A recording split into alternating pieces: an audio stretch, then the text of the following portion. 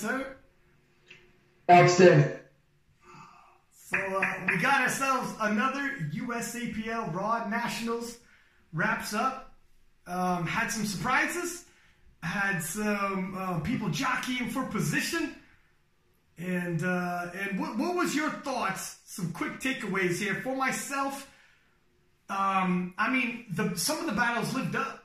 Some of them transpired just like we thought they would, and then some of them, we have some takeaways. We had some reason to look towards the future for some battles. For instance, off the top of my head, and we could go division by division, but the Battle of the 74s left a lot to look at the future. The Battle of 74s looks like it's going to be tight. We had the Russell Orhii situation, some people calling depth was going to be an issue. Russell came on the podcast, said it absolutely is not. And then, as it plays out, it absolutely was. And then Russell hit me up immediately afterwards and said, hey, listen, when I came on the podcast, I told you I'm going to come on afterwards and we're going to address this again. And he's like, I'm not running. He's like, I'll come back. We'll discuss it. So Russell's going to come back. He's owning it. That's what a champ does. There's a lot to digest, a lot to unpack. So maybe we'll take it division by division. Okay. And I'm thinking maybe start with the men's side and then shift to the women's. What do you think? Sure. Okay. So right off the top, let me get this out the way, a little house cleaning. Quick shout out to our sponsors, FusionMuscle.com. Go to FusionMuscle.com for all your supplements. They got everything from creatine, multivitamins, pre-workouts. Use promo code KOTL25. Save 25% on your supplements, and they drop them off right at your house. Don't be crazy and get in your car and drive and waste time, right? Or pay full price. So, my man, let's start off with the smaller gentleman.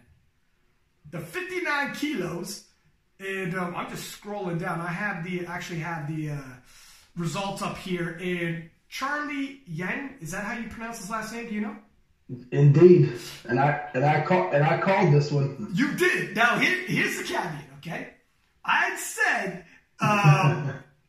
had said that Cole Metz looked like he was on death's door in Sweden. I was shocked. We were both shocked that he signed up for 59 kilo again. Yeah, I swear to God, the guy looked like he looked like he was an extra off of The Walking Dead. The man was a zombie. And when deadlifts came, usually, like if you're Ricky Cho, for instance, a little preview here, a little foreshadowing, but you get bigger and bigger when you have a big weight cut, and Ricky Cho's a big 74. If it's a reasonable weight cut, you get bigger and bigger as the meat goes, and by the time deadlifts rolls around, hey fellas, guess what? I'm actually a division higher than everybody else. Watch what I'm about to do. But Cole had cut so much in Sweden, that couldn't even save him. It doesn't matter, you wait in 2 hours before the start time, 2 hours later you're deadlifting. By the time deadlifts rolled around, he was so dehydrated still, the man was throwing up on the platform, and he came in, whatever he did, he wasn't having a good day. So I was shocked. And I remember I said, I'll pick him if he can make it, but I was saying Charlie looks good if Cole can't show up. Right. So I'm gonna claim this one as well. That's a long story short.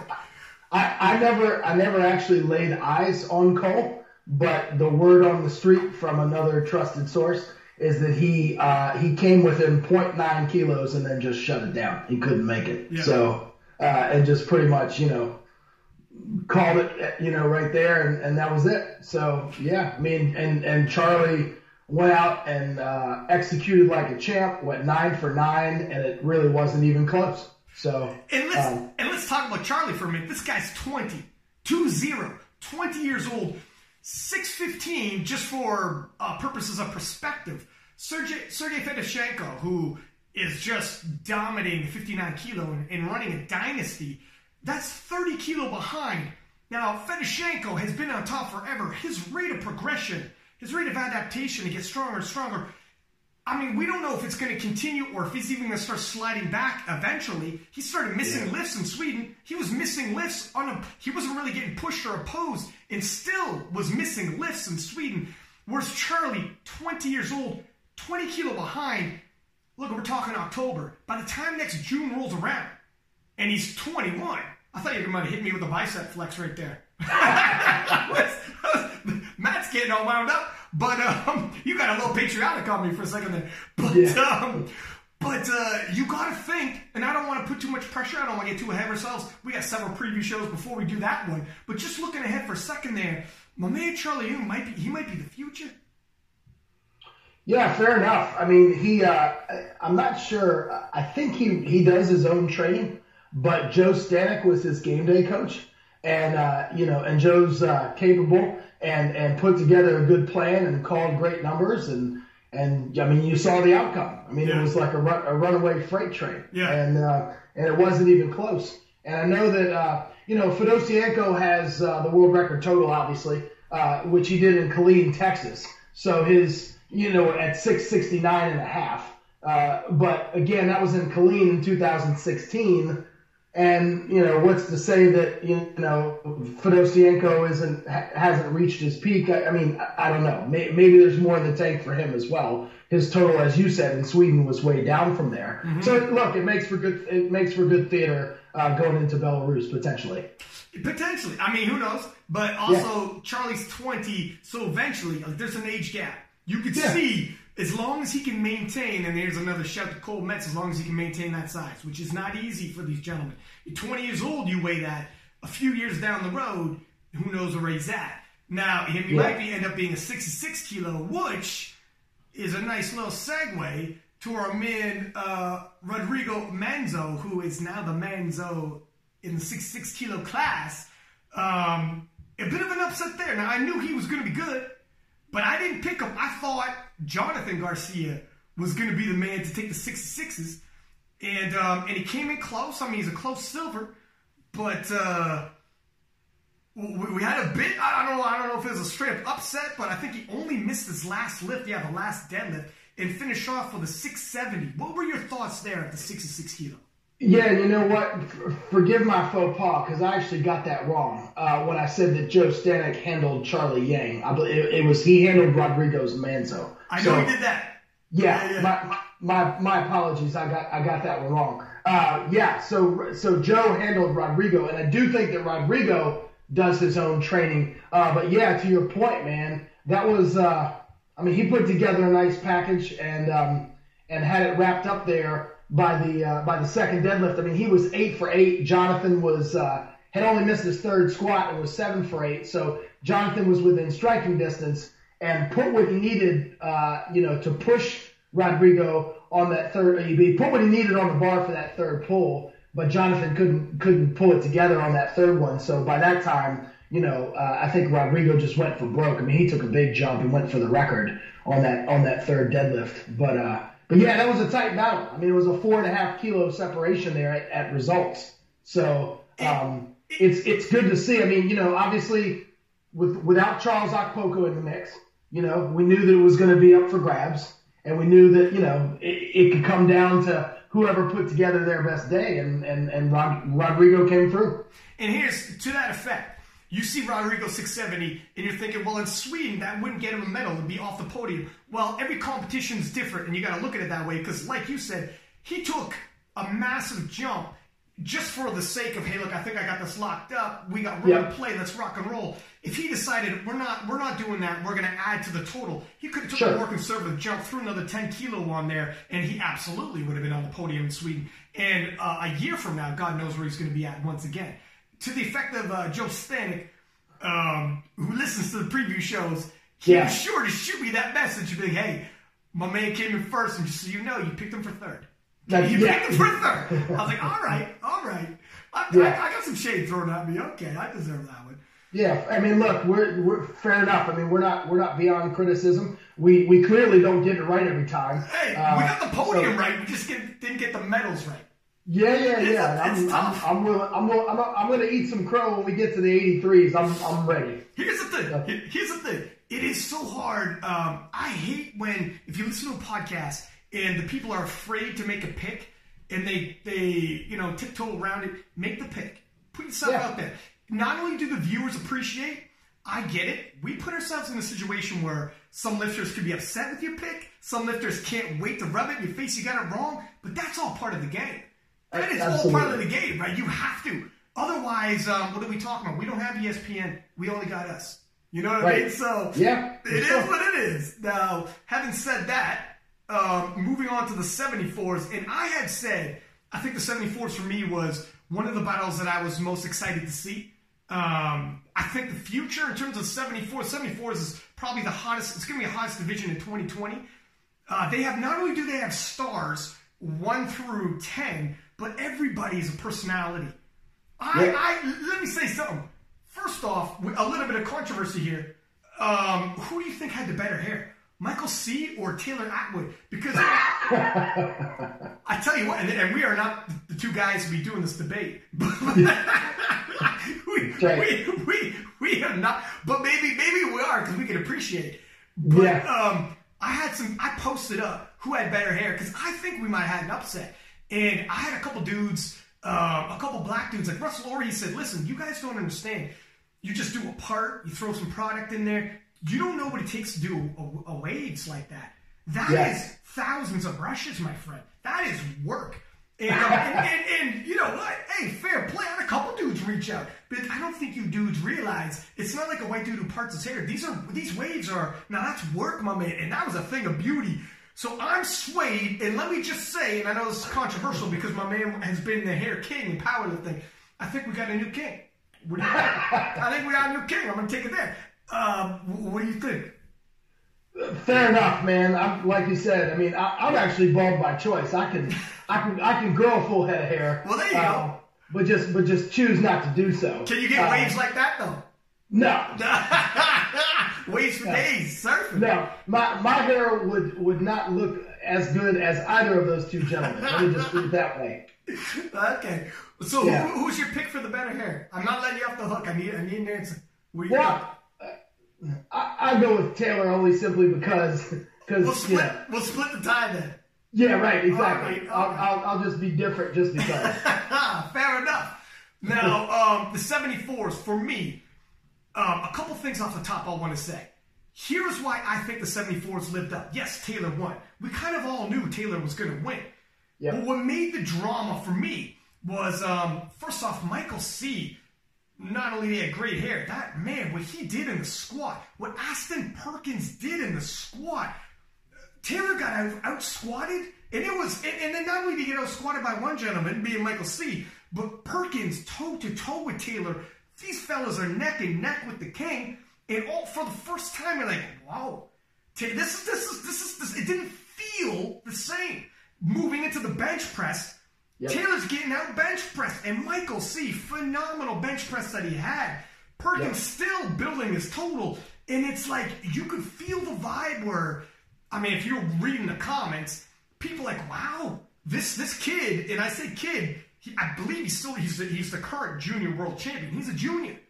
You know, he was born in '96. The future is bright, man. I got a pair of shoes older than that. You know, like the future is bright for this man. And Perkins, everything, like the drama just in that subtotal. And then and Ricky Cho in the squat and the bench. Oh no, Ricky's falling behind. Again in the comments, and I love drama. I love some plot twists.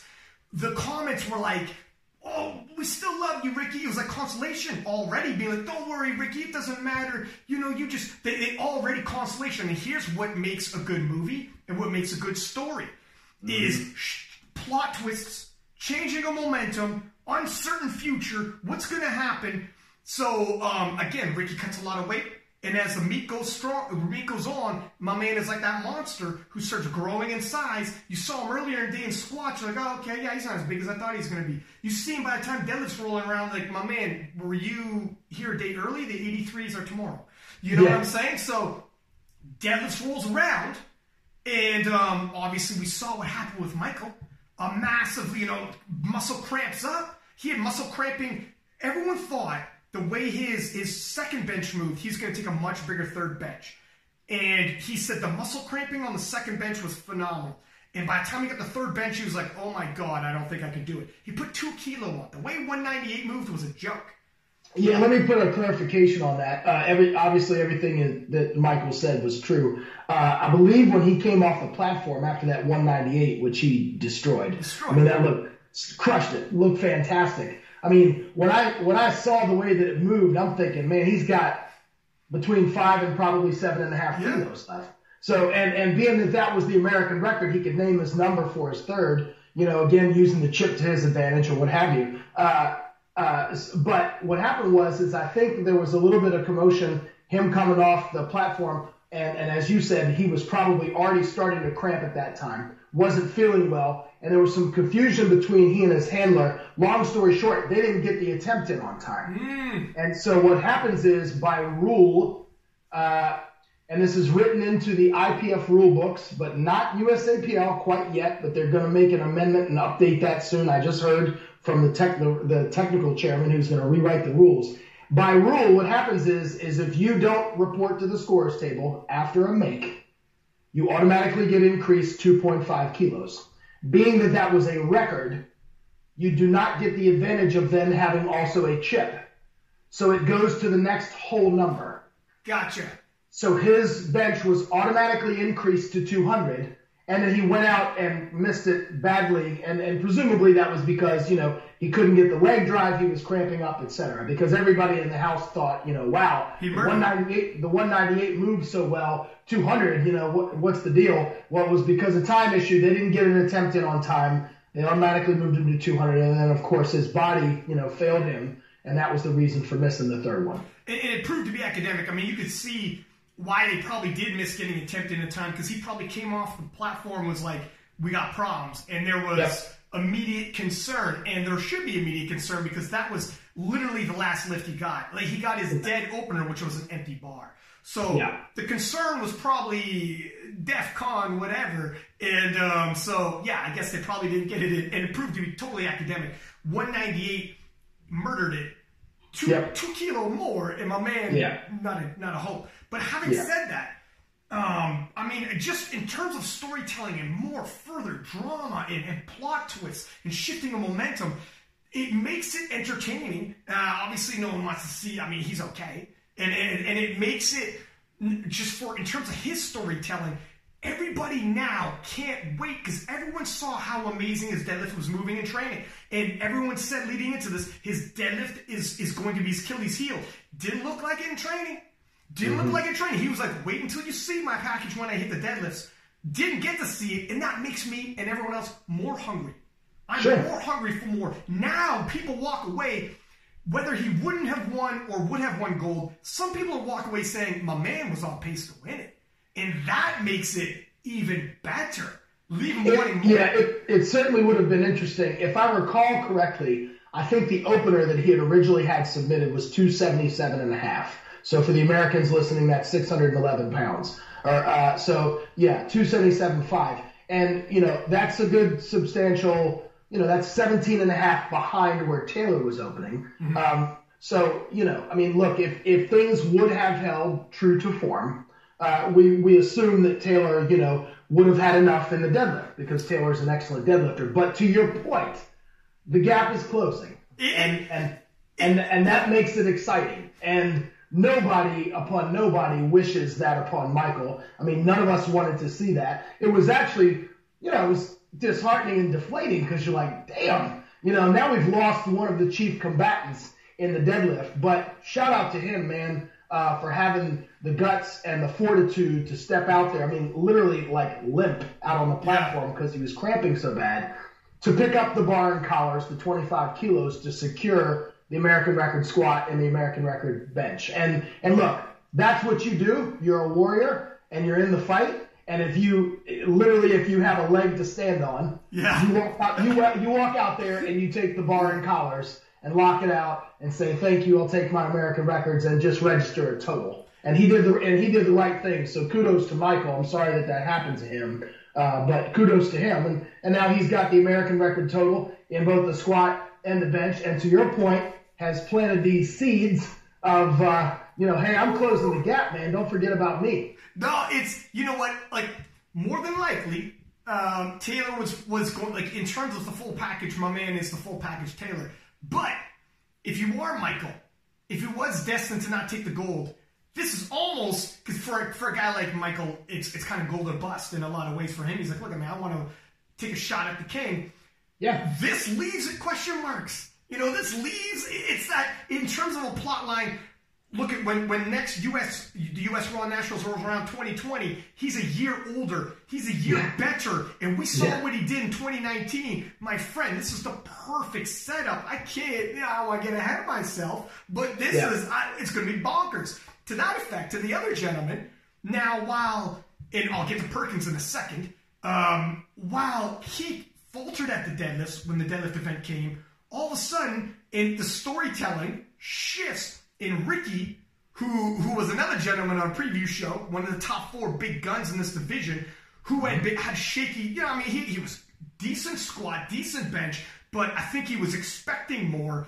All of a sudden comes to life, and the fellas in the comments who were like, "Don't worry, Ricky, we still love you," are now like, "Oh no, my man is making a Titanic, literally historic run all the way up to the last dead." 74 kilo lifter loading 700 pounds, 318 kilo. Just for perspective here, the first time in the U.S. we had ever seen a 74 kilo lifter deadlift into the 700s is my man Ricky Cho. Not only taking a a national record, but being a first is always big. Everyone remembers the first. He is the first to do it. And it also puts him onto the podium, pulls himself into a bronze medal, throws it around his neck. And this is the changing of tides where some stories, it's heartbreaking this. But when one guy's heartbreak is another guy's door swings open for his triumph. And that's the beauty of sports where we all feel for Michael, even though he had a phenomenal showing and a couple American records. Hey, I'm sure he's okay. But then the door swings open for a redemption story for a guy like Ricky come the deads. And that's the beauty of sports and storytelling. When people say, "Isn't it a shame?" I'm like, on small micro levels, sure, but as a whole, I think it's a beautiful just analogy for life. And in terms of storytelling, it was crazy exciting. Yeah, I mean, I called this finish on the preview show. I got it right. I said Atwood, Perkins, and Cho. Now look, in fairness, the only reason I got it right was because of the unfortunate, events that occurred for Michael. Because Michael was clearly on pace to probably come in second behind Taylor, or you know what I mean. I mean, if things would have held true to form and true to serve or what have you, it more than likely would have been Taylor pulling last, obviously, and Michael presumably taking second. Perhaps Ricky would have, been knocked off the podium. So I just got lucky in terms of calling it that way. I'm not claiming, wizardry or anything like that. You knew. Michael's sodium levels are off. I could tell in his last training video. I don't like his electrolyte levels. He's going to cramp up. You knew. No, I just totally got lucky. Also, what wasn't revealed, and I knew a little bit of this going in, but didn't want to reveal anything on the preview show, and out of respect for the lifter. So Taylor also, a couple weeks out from the competition, suffered a mild adductor strain. Now, I'm not making an excuse for Taylor. I mean, hell, he still squatted a PB. That was still a PB for him, albeit, although if you watch closely on the live stream and you see his third attempt, he's grimacing almost a little bit more than usual. You can tell it's a little bit of a painful face, and his movement pattern changed slightly. So his squats looked slightly different, and I know that he was a little bit guarded that day. But again, hey, look, he went 3 for 3 with a mild adductor issue, and still held on there. And I mean, credit goes to him. I mean, you got, like you said, eventually you got to come and knock out the champ. And I know that these guys, Perkins and Cho and Tran and Michael, all of them, they want Taylor, I think, in their heart of hearts, to stick around long enough so that they can say, I'm the one who took down the king. It does it does mean something to take the title off the reigning champ, especially when Taylor's becoming iconic at this point. He's the king of powerlifting. He's literally, regardless of weight class, he's the king. So to beat not only the reigning champ, so there's a lineage past. You're the man who beat the man who beat the man who beat the man. Or in the women's division, and certainly it would be the woman who beat the woman who beat the woman. You want that lineage. You want that on your resume. But not only that, to beat the #1 reigning champion in all of powerlifting, the whole sport, not just your weight class, of course. It needs more, of course, for sure. That's what competition's all about. I don't want to see, you just throwing free throws. Look, I think it was Jen Milliken who posted up there in your story asking a poll saying, are you more excited about showdowns or are you more excited to watch records broken? And it's a landslide showdowns. Of course. That's what sports are. I want to see head-to-head matchups. Don't load the bar. Hey, ladies and gentlemen, no one's done this before. Watch this. And you lift it. Well, that's kind of cool. That's kind of cool for a 30-second Instagram post. If I'm going to sit down and give you 3 hours of my night, I want a battle. I want a back-and-forth tip. That's where the U.S. Raw Nationals is so hyped. When people ask me, why don't you do preview shows for some of these other events? It's no disrespect to those other events, but they don't have the showdowns. They don't have the quality of lifter and all the package that USAPL brings, the IPF World brings.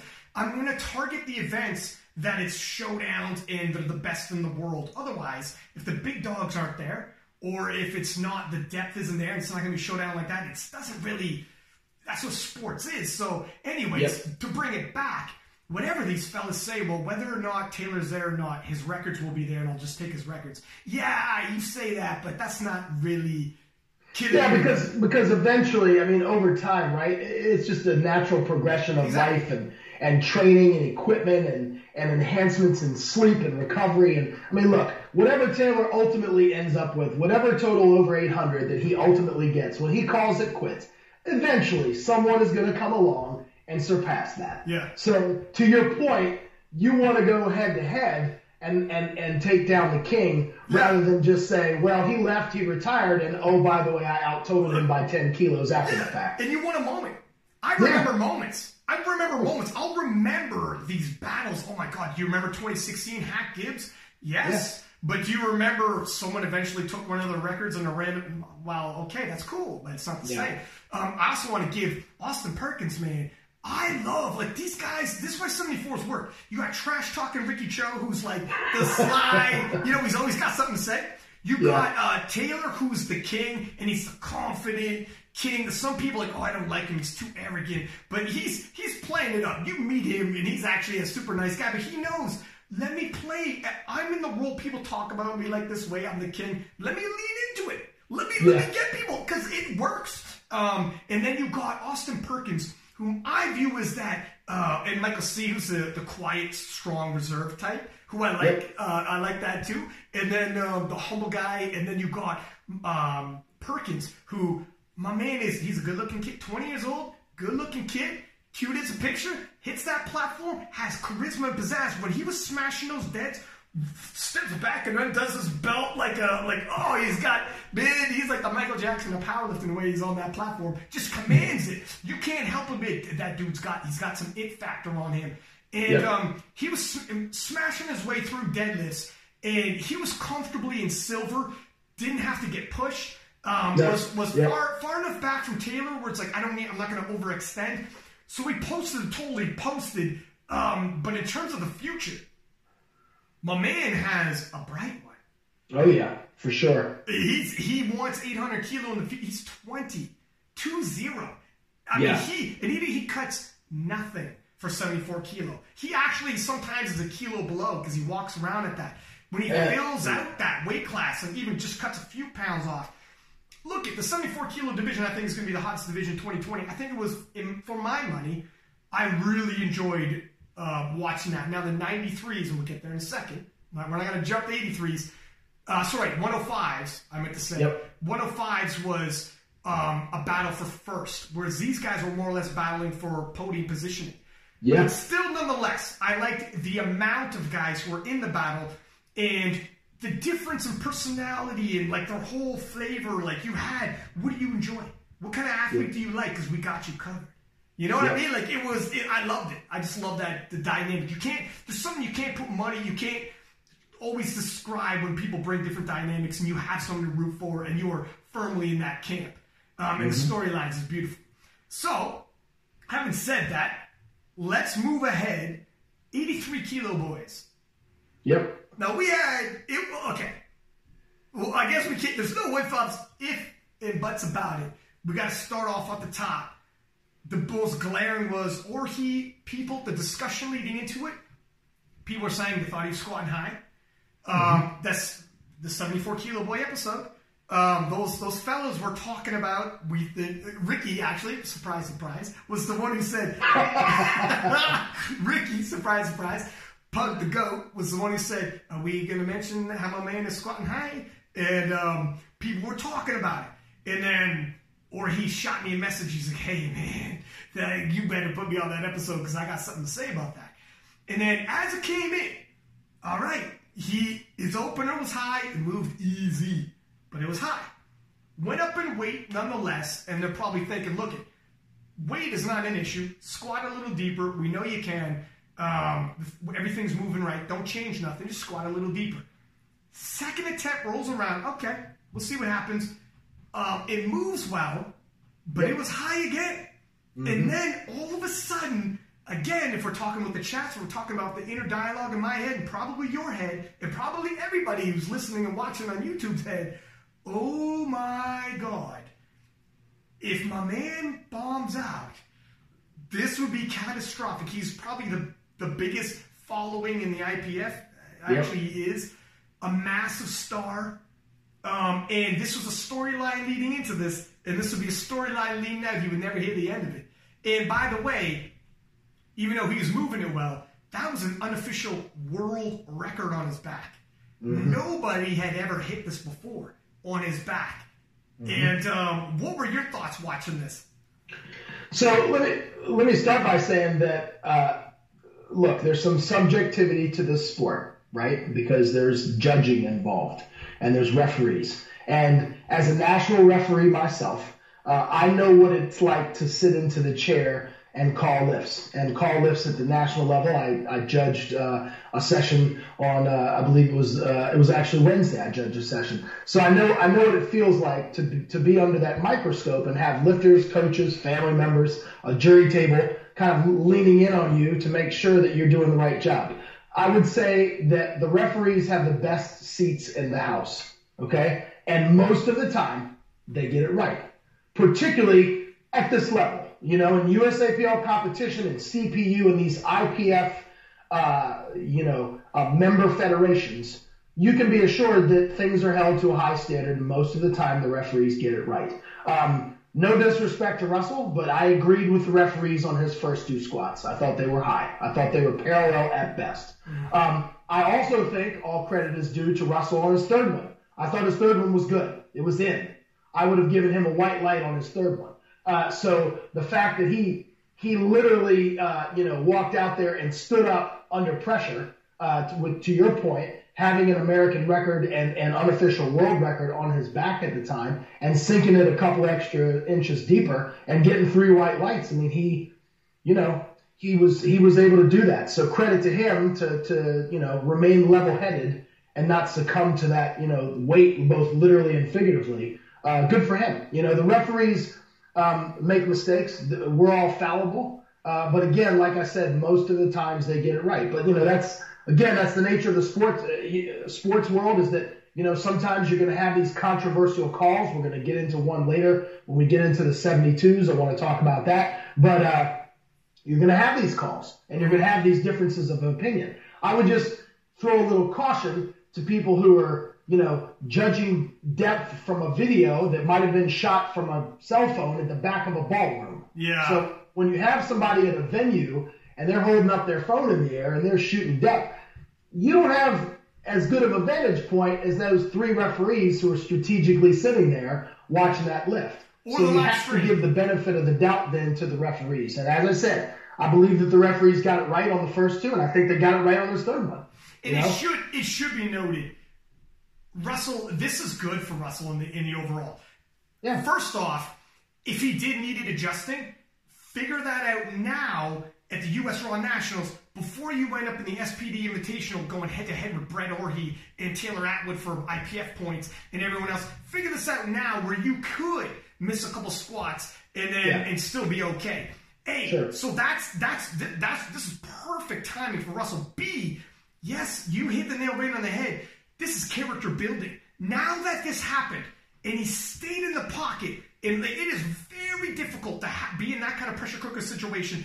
And whatever doubt he had leading into this, and he heard everyone talking with squat depth, for this to start happening, unfolding, it's easy for the anxiety to hit and be like, oh my God, all the doubters, oh my, everything they said, the doubt and anxiety that can creep in for him at his age, to put that aside and be like, we're going to handle business. I got a world record on my back, and this is the situation that I'm going to have to work this out. That's the character building that Russell needs, all of us need, but he did it in the perfect time. So he's going to get better and better. The time to beat him was that day, and they couldn't.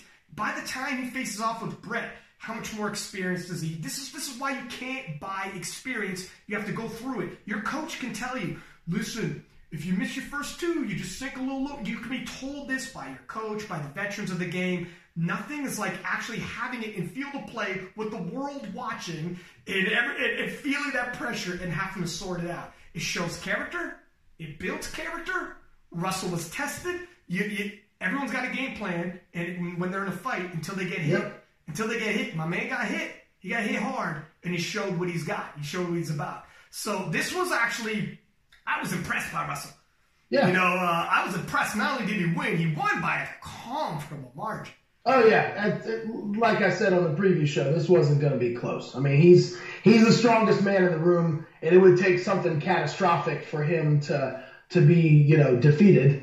So he was one high squat away from going down. But to your point, yeah, he came back, and as Russell has said many times on some of his videos and on the podcast with you, powerlifting is every day is circumstantial. And so, sometimes you just got to roll with the punches. Mm-hmm. And when you get called on two squats, you need to make adjustments, and he did. So, credit to him. He hung in there, and he's got another national championship to his credit. And looking at the rest of the 83 kilo boys now, we both had Sean Noriega is going to do some things, and you had said, I'm not sure about where the squat might be at. He's come back from injury. He squatted just below 600, which isn't Sean. Usually he squats more, but we knew he was coming back from injury. We knew he was going all in regardless. He's probably telling himself, look, I'm going to push. I think I could take silver even if I start missing. I'm confident, but that was going to be the tough event for him. Ended up getting his opener, which is just a shade below 600. He's always in the 600 for squat, upwards of the mid 600s.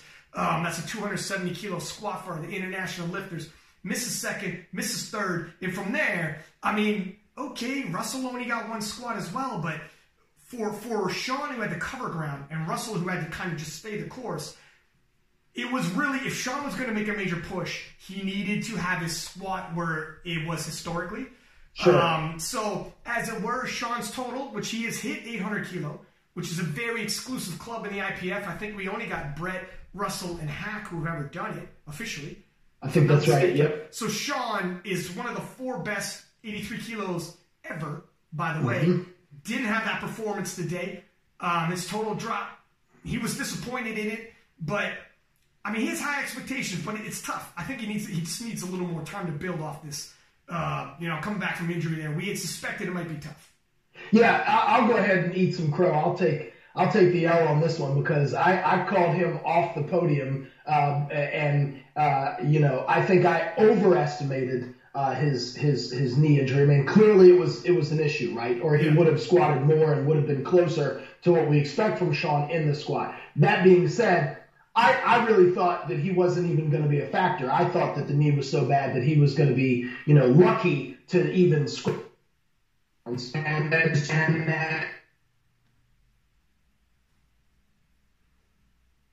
The first guy that he rolled up on in the warm-up room right afterwards, he jumped in front of me and he kind of flexed on me and said, called me off the podium, did you? No, really, it always happens. There's always... Yeah, and I shook his hand and I said, man, congratulations, I got to hand it to you. I said, and I'm going to eat some crow, and I will admit that on the podcast. So, yeah, so good for him to, do enough to come in second, because, and look, presumably a healthy Sean can push Russell more. Still, we don't think that he's quite there yet, but, he would have totaled more. And so, but it was good for him to come in second. I believe I had picked Jamar to come in second. We were all kind of hoping to see, two guys squat 700. It wasn't meant to be, but Jamar lifted very well. I believe Jamar's, he went 7 for 9, placing third. I believe all of those were PBs for him. So I think even though he missed 2 lifts, I still think that he PB'd in just about every single discipline. So I know that he and his coach Bryce were pretty happy with that performance. 785. He's 2.5 kilo back from Sean. And yeah, I mean, it was a storyline going in where I thought we'd see potentially 2 87 kilo lifters breaking into the 700 squat, which is 718 for anybody listening. And it was kind of a storyline, who's going to do it first. It could come down to lot number or whatever, but obviously neither one of them did. And this is kind of expectation-wise, we were all thinking Taylor would be well into the 800s, Russell could be, but then that's why nominations and training, sports don't always shake up the way some people are more vulnerable, some people surprise you. So that's the beauty of sports, right? And we haven't seen the 700-pound, 318 kilo squat yet in the 83s. Mm-hmm. Potentially could happen in the SPT Invitational. We won't get too ahead of ourselves there, but because we got some preview show to go. We will mention at the bottom of this who on the men's side has been nominated. The females will be the roster for the SPD Invitational will be introduced tomorrow, and I'm not sure when this podcast is going to drop, but as of right now, we don't know who that is. We will tell you who the men's are and have quick thoughts on that. But yeah, man, Jamar arrived 785, a beautiful total. My man, Muscle Man Marcus, didn't have the greatest of days. His total, I believe, actually dropped a little bit. I think he got 5 lifts. Very tough to get PR total when you only hit 5 lifts. I'm not sure what the whole story was there, but he definitely didn't have the day he wanted, but still came in 4th in an uber competitive division. And, so we'll see. Hopefully he can put together. I know he wants that super meet where he goes at least 8 for 9, 9 for 9, and can meet the expectations he sets on himself. So I had to pick for bronze. But yeah, I agree with Marcus. Yeah, he only made 5 lifts, and I think as he kind of alluded to in the podcast with you, he cuts a lot of weight, man. Yeah, he's huge, man. He's humongous. And so I think, we'd be remiss if we didn't mention that as a significant factor. I think, it begs the question, how would his performance be if he didn't cut so much, or perhaps, just took the amount of weight that he cuts and maybe cut it into 2/3 or cut it into half. Look, if you start your weight loss just a little bit sooner in the cycle. I mean, I get it. Everybody kind of wants to train at a heavier body weight. It enhances recovery. It protects and fortifies your joints and that sort of thing. But it does hamper and creates decrements in performance on game day. And so, look, I mean, if and when Marcus does put together, a 9 lift, package, he'll be something to deal with. The dude is absolutely, he's like one of those, he's a physical specimen. He is obsessive. It is wild, and he is not short. I mean, 5'8" for 83 kilo makes you a freaking giant. I mean, when you look at some of these other cats. But moving into the 93s, Jonathan Kako, what can you say? After the World Championships, I think it was 852.5 kilo won the 93 World Championships, and Jonathan Kako did a local meet, besting that, an unofficial world record in terms of the total he put up, which would have bested Ashton's best 93 kilo. And then, as people were saying, well, look, he did this at a local meet, and some people, you had whispers saying he might not be able to pull that off in a big competition like U.S. Raw Nationals when the pressure is on. Let's see if he could do that. Not necessarily saying he won't, but we haven't seen him do it. Potential is different than executing, and we just told you about 74s and 83s, how the potential for certain totals were there, and it didn't happen. So some people just saying what's on paper doesn't always transpire. Well, my man not only lived up, surpassed, and left a lot of people wondering what's next. Jonathan Kako has arrived. Looking at this, he went 9 for 9 with an 868.5 American record, unofficial world record, 9 for 9, 93 kilo kingpin, Jonathan Kako. And it's starting to get to the point where if Ashton stays 105, I don't know if there's anybody in the world who's going to beat him at this point. Yeah, he had a flawless performance, and so he's to, the accolades are deserving. To your point, he hit that 863 at a local meet in California, and now he came and put it on the platform at a nationals where the stakes are clearly much higher, and executed once again and did exceptionally well, and took an American record in the bench along the way, to go along with his American record and unofficial world record total. So, so credit to him. I mean, I'm looking forward to, I know that he said before that he has intentions to go to Belarus. So, I look forward to seeing him lock horns with the gentleman from Ukraine, who's the current world record holder. Because he's a youngster too, right? So his rate of adaptation is presumably very high as well. So, I mean, look, you're talking about next June, both of these guys could be sneaking up on, closer to a 900 kilo total. Look at, just a little something about Anatoly from the Ukraine. Yeah. So the European Championships, and we'll do a preview show for that, is creeping up on us, and he's going to be there, and they have the best of Europe, obviously, and you cannot sleep on this, because it is also a preview for the World Championships. Last year, he hit 850. That's a year old. So at Worlds, he didn't just increase in strength by 2.5 kilo when he hit 850, 2.5. He did what he needed to win, like all good lifters do. How much he had? Is he in the 860s? Probably. So when they face off, it's not that Jonathan is way ahead of him. My friend, these guys a year ago was 850. So now, yes, I would be shocked if he was in the 860s. Jonathan Keiko versus Anatoly from the Ukraine is going to be a mega showdown. And you would be foolish to look past Anatoly. Sometimes, not for nothing, you hear some people say, well, when you win the American Championship, you pretty much, it's harder even than it will be at the World Championship. And sometimes when I hear that, I'm like, I think some of you guys, look, I've slept on some of the Europeans as well. I'm not sleeping on these cats no more. We're doing preview shows on the European Championships, not just for myself, but for everybody who listens and watches, because I think you got to be crazy if you're looking past Anatoly or any of these other guys like Gustav Hedlund and these other cats who are in the 93s.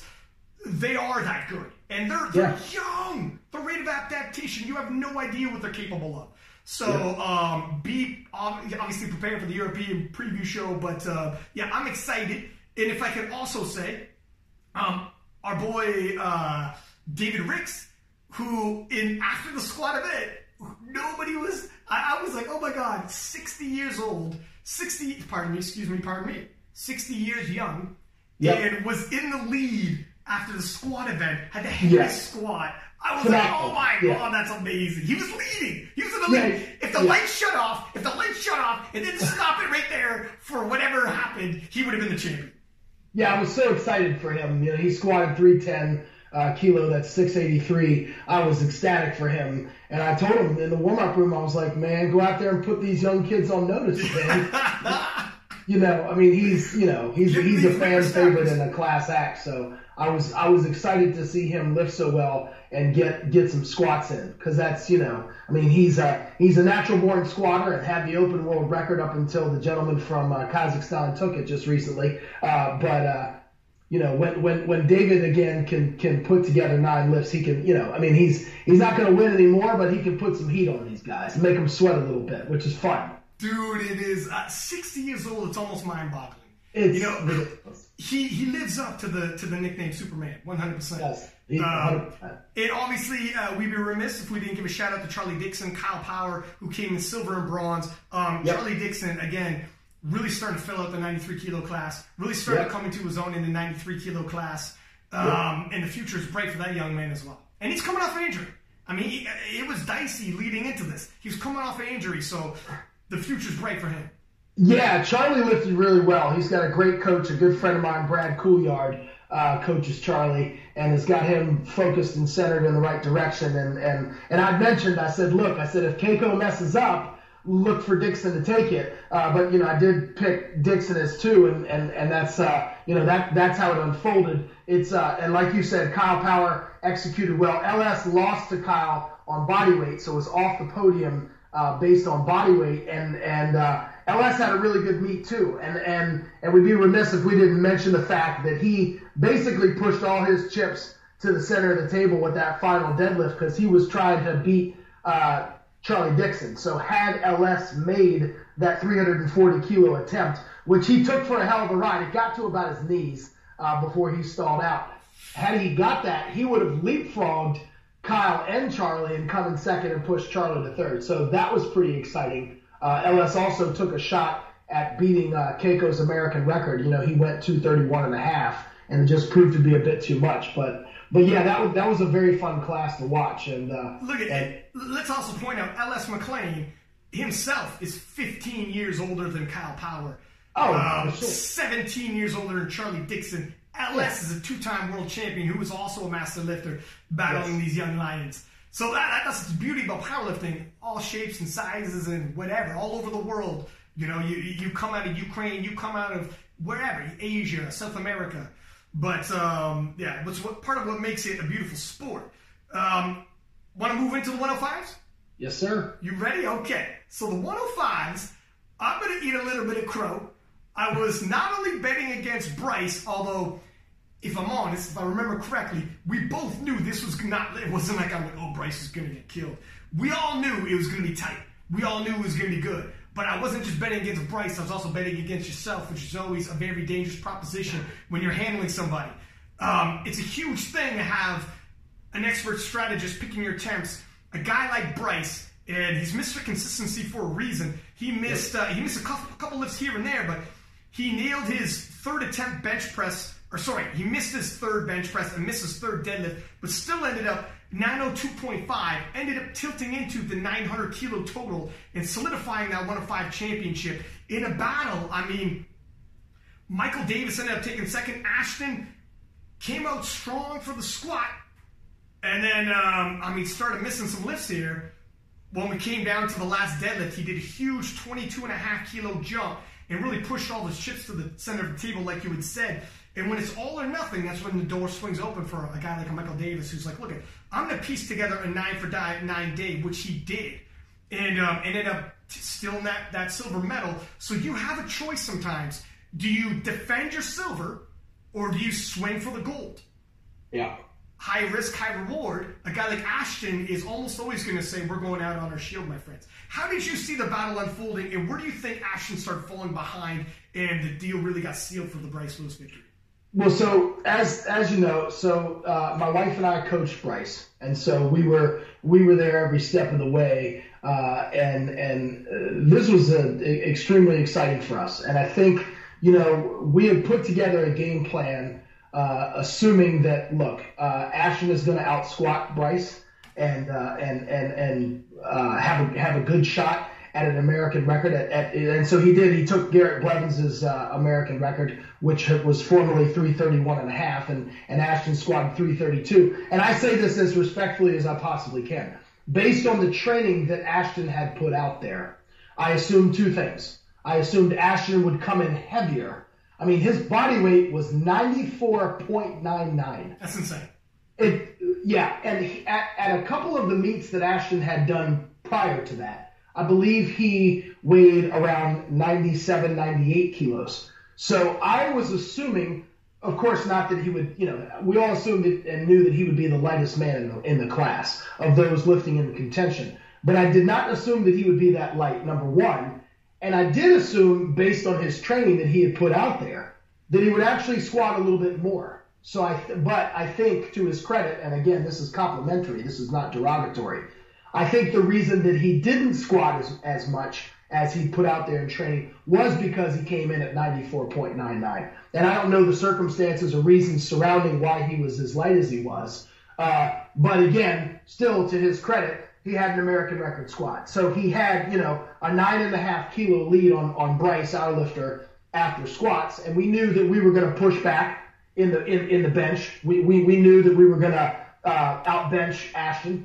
And again, based on Ashton's training, I had assumed that Ashton would bench more in the 210, possibly a 212 range. But I think, you know, they played it smart and took what was there. They didn't want to miss. They wanted to be in position, you know, basically 8 for 8 and then put on the bar what they needed at the end. Handling Bryce, I'm willing to admit when I make a mistake, and I believe that I made a mistake on his third bench attempt. Bryce crushed his second one, and it looked great. And it looked exactly like Bryce Lewis's second attempts normally look. It was crisp, it was sharp, it was under control, and I thought immediately the second that I saw it, my initial gut feeling was 10 kilos, because I was like, man, that was fast, that looked great. Hindsight being 20/20, I should have called for 7.5. 10 would have, I think, really pretty much shut the door. I mean, I think that at that point, if we'd had the extra 10, then at that point, I'm not saying that Ashton would have been, playing just to hold on to second, but I think that could have done it. I think if we'd had that 10 back, that could have encouraged Ashton to just hang on to second. But Ashton's a hell of a competitor, and you never know. So anyhow, it didn't work out that way. Bryce missed it, and so that kept the door open and so forth heading into the deadlifts. Our third pull for Bryce was very strategic. So our first two attempts went exactly to plan, 340, 360. And then when he came off the platform, I asked Bryce what he thought he had, and he thought 12.5 at the most. And I said, I concur. But I said, go have a seat. We're going to play the game. And we put in 10, and we did that on purpose because it was a high probability make for us. Mm-hmm. And so I thought, beyond a shadow of a doubt, Bryce has 10 kilos left, and that's going to really force Ashton's hand. Furthermore, we had lot number advantage, and I knew that if we missed, the number that Ashton would need was actually 367.5, and you can't come down and go below. So that was on purpose. I knew that even if we missed, it was going to force Ashton to take more than he actually needed. So he put the right number on the bar, which was 372.5. But had he made that, he would have won by more kilos than he needed. So that nicely played. So, and this is what I'm talking about. We got a coach who understands this and knows how to strategize. Yeah. So again, having lot number advantage and so on, we did that on purpose because it was a high probability make. Now look, Bryce went out. He hit the lift, and I don't know if you watched the live stream, the replays. As he was he had it locked out.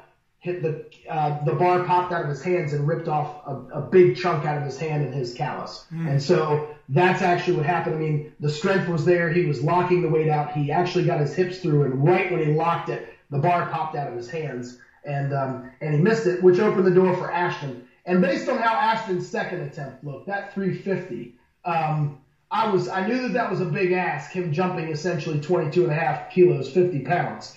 But I thought, man, this kid's got a chance, because his 350 was he vaporized that 350. I mean, that was really, really fast. And at that point, again, he's like, I don't care if he misses it, he lost by a half kilo to Mikey Davis. So well played by Joey Flex there, putting Mikey in the position to be ahead by a half a kilo, assuming that Ashton would miss. And, look, Joey played his cards right, and Mikey kind of sneaks in, has that perfect 9-for-9 day, well scripted, well played, and took second. But at that point, of course Ashton's going to go for the win. I mean, why not? There's a national title on the line. So he went for the win and missed it. But we all congratulated and hugged in the back room there. And I mean, it was well played and it was hard fought. And all credit is due to Bryce. He executed when it mattered most, and it was a really fun show. And so it was. And also, go ahead. I was just going to say, it was kind of eye-opening for myself when I seen how low Ashton's body weight was, because there was probably 93-kilo lifters who were bigger than him. He wasn't even the biggest 93-kilo lifter, I'm sure.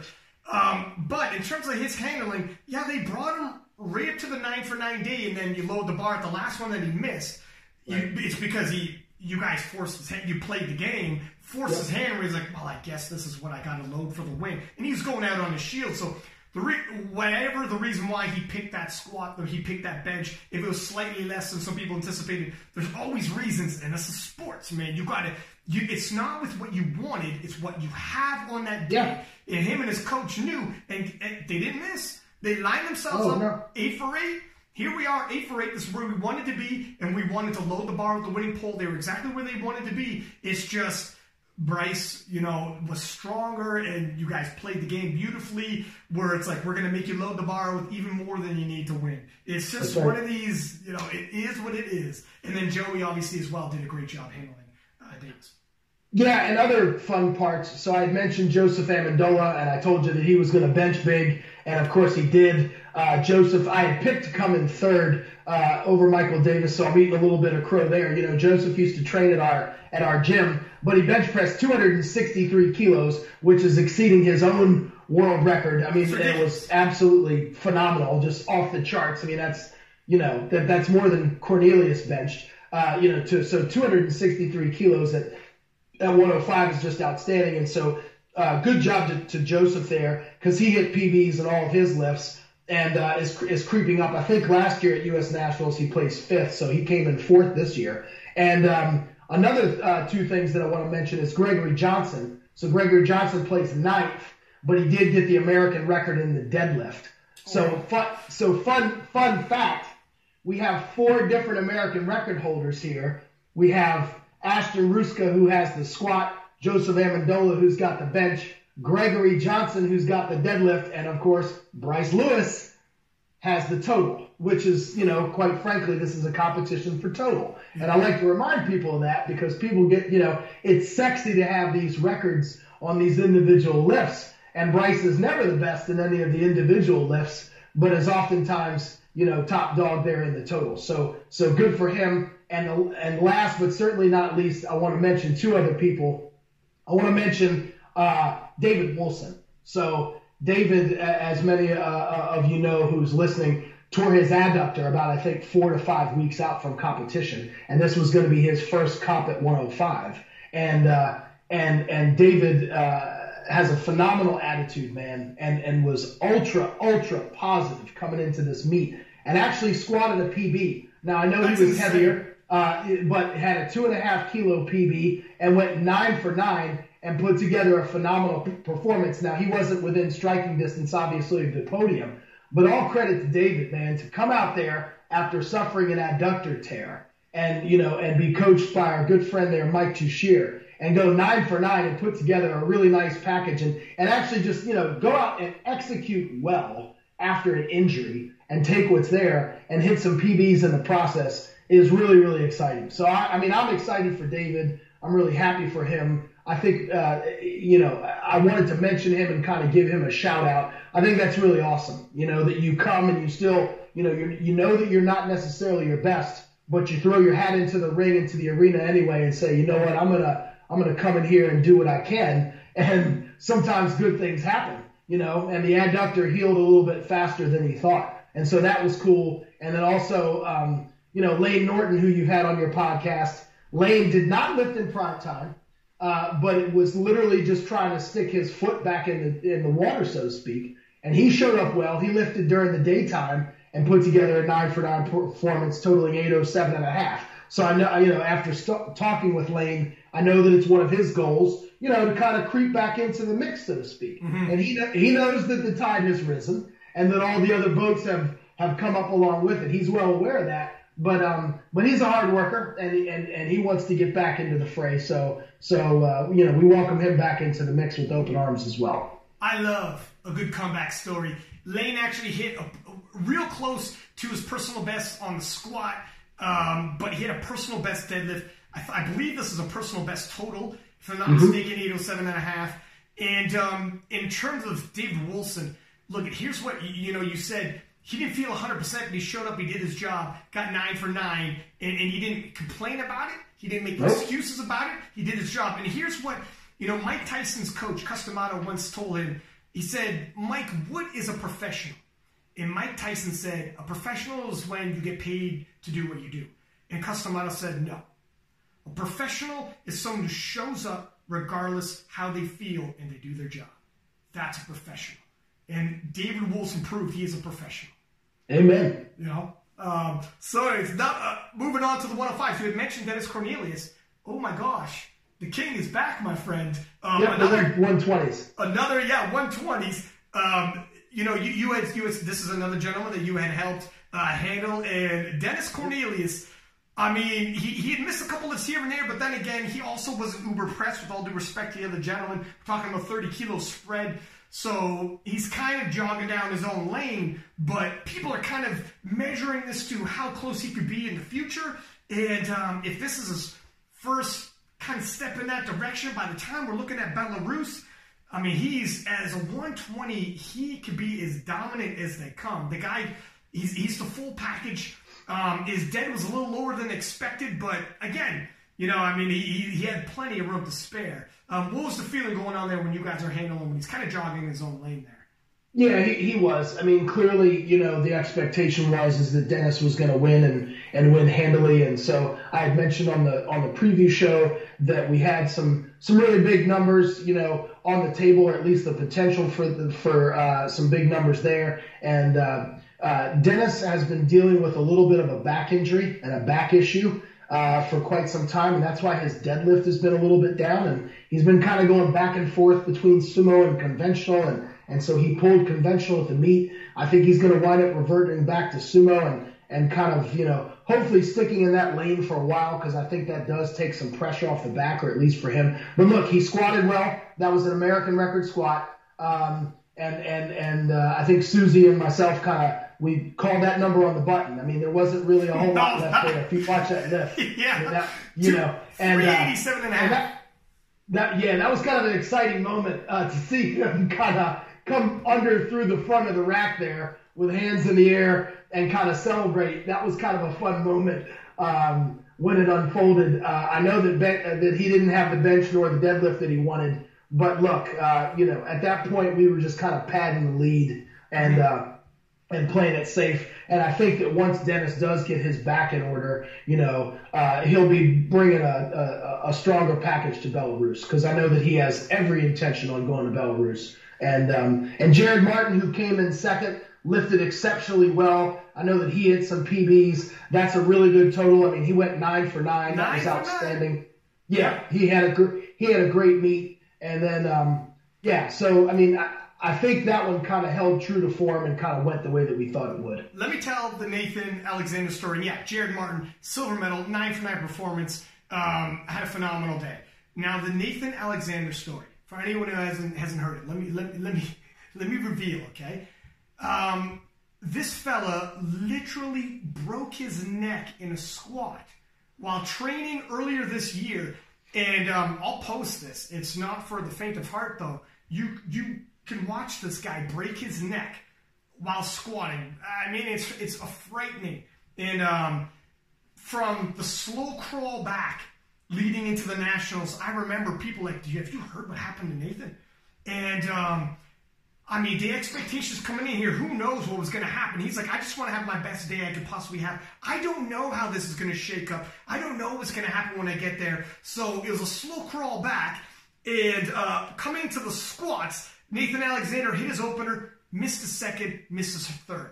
Coming into the bench, hit his opener, misses second, misses third. Coming into the deadlifts. Now think about this for a second here. Broke his neck, and this is either going to be that great comeback story we're all talking about, or this is going to be, wow, that was really sad to see. Showed up a shell of a man that he was, finished off the podium, finished God knows where he's going to end up. I mean, it could have either been 0 to hero with coming into the deadlifts, and he's known as a deadlift lifter. Hits his opening deadlift at 345. And him and his team decide, and I believe, I want to get the young man's name, I think he goes by on Instagram like Chesticles or something like that. He's a jacked good-looking cat, black dude, blue eyes, jacked up, got some peaks on his biceps. I'll find out his name. He'll probably message me if he hears this. But he also was handling Ashland. He's a pretty good handler. He did his job. But they decided, like, Nathan, this is all or nothing. Building the totals out the window after what happened in squats and bench pretty much. This is that movie moment where how much do you believe that you could pull this off? How much do you believe? How do you want this story to end, young man? And Nathan said to his handler, man, we're all in. Put all the chips on the table, we're all in. He goes, well, here's what's going to happen. I need you to trust me on this move. We're going to balk at a second attempt. It'll automatically, as Matt had said, bump up 2.5 kilos. Don't worry, we're not taking that weight. We're going to let it time out, and we're going to conserve your energy. And you're going to come out for a third attempt. And the idea was 372.5 kilo, which I believe, correct me if I'm wrong, is an American record. That's what I was told. Is that right? So talk about it. Let's just say it was for the sake of the story anyways, man. Don't ruin a good story with the truth. My brother always told me. So in not only would this be historic in terms of an American record, the biggest deadlift we'd seen in that weight class, it's also going to quickly shoot you up the rankings to a bronze medal, and you're going to be on the podium. And you could not have cap off a remarkable comeback story from a young man who broke his neck and now pulls and makes history with his last dead. A sincere all or nothing, oh my God moment. And when he hit that deadlift and held it at the top, looked at the camera and tilted his head as if to say, did you ever doubt this is how the story was going to end? I mean, I don't know if people understood the background behind it. I was quick to repost on King of Lifts. I'm quick to tell the story right now. That's the type of stuff that inspires everybody around there, because everybody, if you're in the game long enough, is going to get injured. Everybody's going to have that doubt. Everyone's going to have that moment with your coach. This is the stuff that legends are made of. That moment where, like, not only is it gut check time with your coach, but then throwing, and he has to be brave, Nathan, but his coach has to be brave, being like, do you trust me on this one? Do you trust me on this idea? I need you at 100. You're missing lifts. You're overextending. And if you grind out a second, you're not going to have the third we need. Yeah, I need you to trust me on this one. And Nathan said, do it. Do it, coach. I love that. I love it when the coach is like willing and understands. And is like, we get this. We can all wake up tomorrow and be like, oh, damn. This did not work out the way we wanted. Or we could wake up tomorrow and everybody's talking about us. And you got to believe sometimes. Isn't it a beautiful thing in sports? You got to believe. I loved it. That's a great way. I want to have Nathan on the show. For sure. Exciting moments. Yep. So, all right. So there's 120s. Let's cap it off. The 120 pluses. We had, obviously we had both picked Ray Williams to win. You had said in the preview show, you didn't say too much. You don't want to reveal all your cards in terms of, I know you know more information. For those listening, Matt coaches Ray and is in contact, not just on game day, but like throughout the year and knows what's going on. But we knew Ray was getting married, having a kid, and the whole nine. It's a major life thing since Sweden. And so the game plan was, and I'll let you tell it, but the game plan was, you were kind of saying, we just want to win. We just want a W, punch our ticket, go to Worlds. We already got the SPD Invitational more than likely. Everyone was assuming. And we'll talk about that in a second. But punch the ticket, go to Worlds, and get back to speed at Worlds. So get that win. So there we go. I'll let you tell it because you were obviously handling the man. Yeah. So I guess we'll back up in all fairness to Ray, and I've discussed this with him, and so I'm gonna share a little bit. There's been a lot of controversy surrounding Ray's performance, and there's been a lot of people, the birds chirping, if you will, the peanut gallery on social media, accusing my man of taking drugs and now being off of drugs based on his total and based on his performance. And I want to say two things to start off. That's both ludicrous and patently false. So there are reasons behind his performance. And look, there were almost 1,300 lifters at Raw Nationals, and every single lifter has his or her own story behind how they got there, what happened, their training, their life circumstances, and that's just life, man. I mean, that's just how it goes. And those, we're not putting those forth as excuses, but that's his story at this juncture. And these are reasons. These are reasons behind everybody saw what they saw. And so when Ray returned home from Sweden, as everybody knows, and it's well talked about now, and he admitted, he got some sort of food poisoning and intestinal bug. And I've had that happen to me twice. And I don't know if you've ever had food poisoning to that degree. And I've been through some pretty catastrophic stuff in my time. You literally feel like you want to die because your insides feel like they are coming out on your outsides. And it is absolutely horrible. And so that continued once he got back home to Mississippi. And so Ray suffered significant weight loss. And when I say significant, I'm talking about 13% body weight. Oh, wow. So let that soak in for just a second, because Ray Williams at his top end was 190 kilos. So you can run the math. okay? And you can take every single person, and I actually did this. I played around with the numbers a little bit. And what I did was I took every other weight class, and I subtracted 13% off of every other weight class. And let me tell you what it does. Not only does it drop you to the weight class below your normal class, but you make weight comfortably with room to spare. So if you're a 105 and you subtract, and I'm going to do the math right now just for the sake of conversation to add credence to the story here. If we subtract 13% from a 105 kilo lifter, that 105 is now weighing in at a body weight of 91 kilos. Oh, woo. Okay, so we're talking about a large man losing approximately 13% body weight because that intestinal issue that he had going on continued after he got home.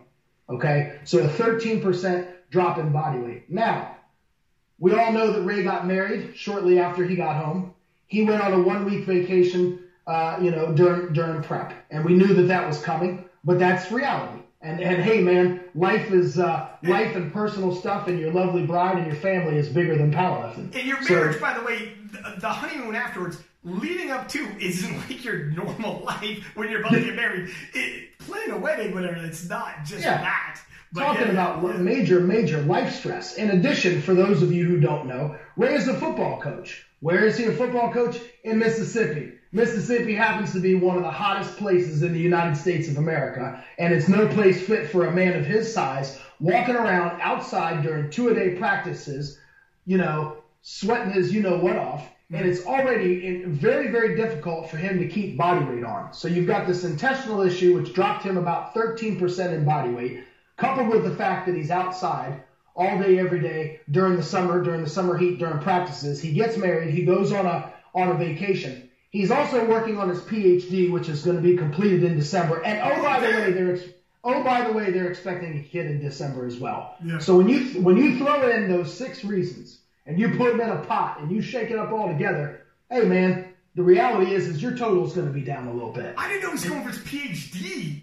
Yeah, I believe it's in educational leadership, and so that's going to wrap up here in December. So to say that my man has a lot going on outside of powerlifting is an understatement. Yeah. So for all those people who are throwing these accusatory remarks, look, you accused him when he was on top of the world, and now you're accusing him at the bottom. That's fine. Well, I'll shoulder that. I'll deflect some of that with some of these truisms, because this is the reality of his situation. Mm-hmm. Now, and those aren't excuses. That's our story, and the other 1,200 and some odd lifters have their story. Mm-hmm. And so, David Wilson had his story.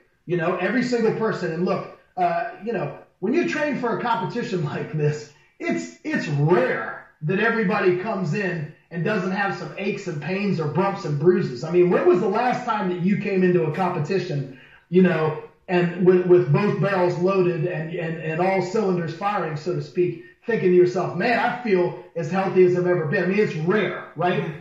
Most people have got some bumps and bruises. So anyhow, that's Ray's story. Now, that being said,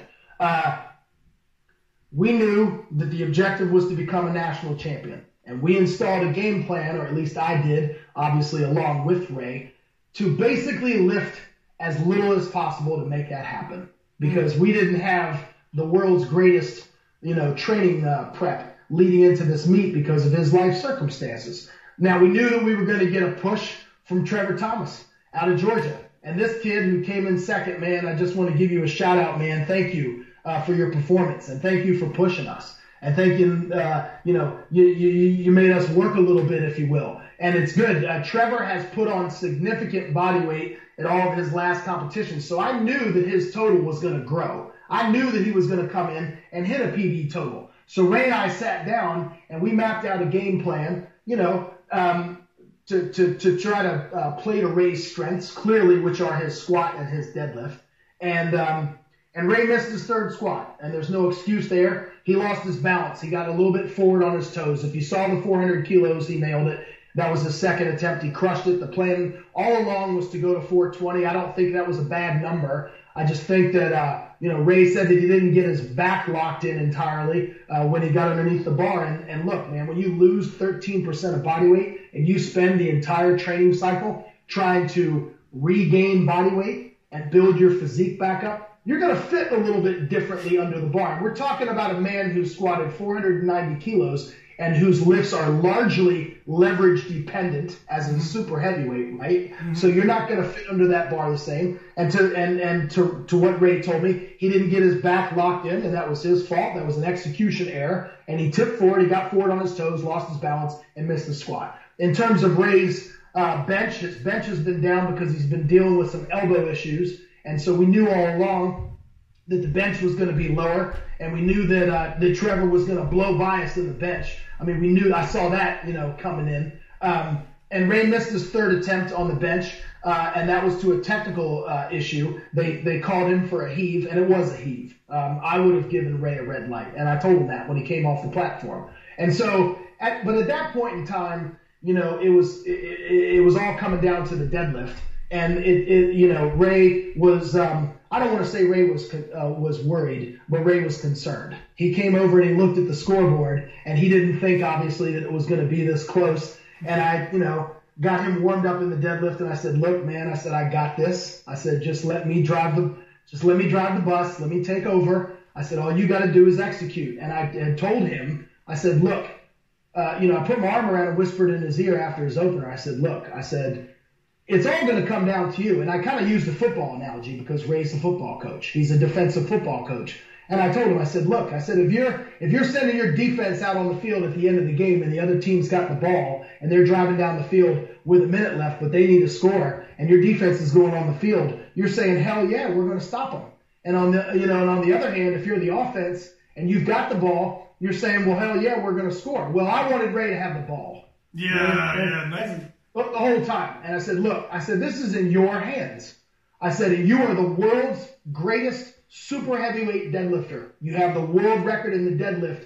You need to act accordingly," is what I told him to do. And I said, "This weight is going to be in your hands. I'm going to get the lowest number required so that you can win and cinch this up. We don't need to beat them by 10 kilos, 20 kilos. We don't need to put on a show. Your total is already down. I told you before we were going to take the least amount to secure the W, and that's exactly what we did." And that's no disrespect to any of the other lifters who lifted well and came and so forth. But that was the set of circumstances that we were under, and ultimately Ray delivered. And I knew that we were going to get a strong charge from Trevor Thomas, and he was handled and coached by Johnny Graham, who's the USA Powerlifting Vice President and a multi-time national team coach and a good friend of mine. And I knew that Johnny wouldn't make any mistakes. And so I knew that I had to be on my game too. And so, when he submitted some changes, I played along and so on and so forth. And we had lot number advantage, and we knew we were going to pull last and so on and so forth, and Ray delivered. And so, and look, at the end of the day, I had told him, I said, "Look, you're going to have the winning deadlift in your hands. You get to write the story. You just have to go out and execute." And he did. And so, again, just to wrap things up, I mean, it played out as we thought. Jason Mike, as we had said before, he kind of came in dinged. He had tried to get down to 120 and didn't make it. He was injured, but I thought that Jason lifted pretty well. I expect more coming back from him. But the main thing there was Trevor. He was the one that we had our eyes on, and I believe I did pick him to come in second. So same, yeah. No, he gave a hell of a showing himself. Devon McFarlane came in third. Yeah, no, Trevor he's a young dude, born in 94. He's got a bright future. He missed his opener on squat, maybe a little tentative, but he righted the ship, hit every single lift until his last deadlift. And look, they did what they had to do. They loaded up what they thought they needed to. I mean, they're trying to pull to cover that gap. They did their job what they needed to, but at the end of the day, like you had said, Ray is still the bigger deadlifter, and he's got a good spread on him, and he was in a good position.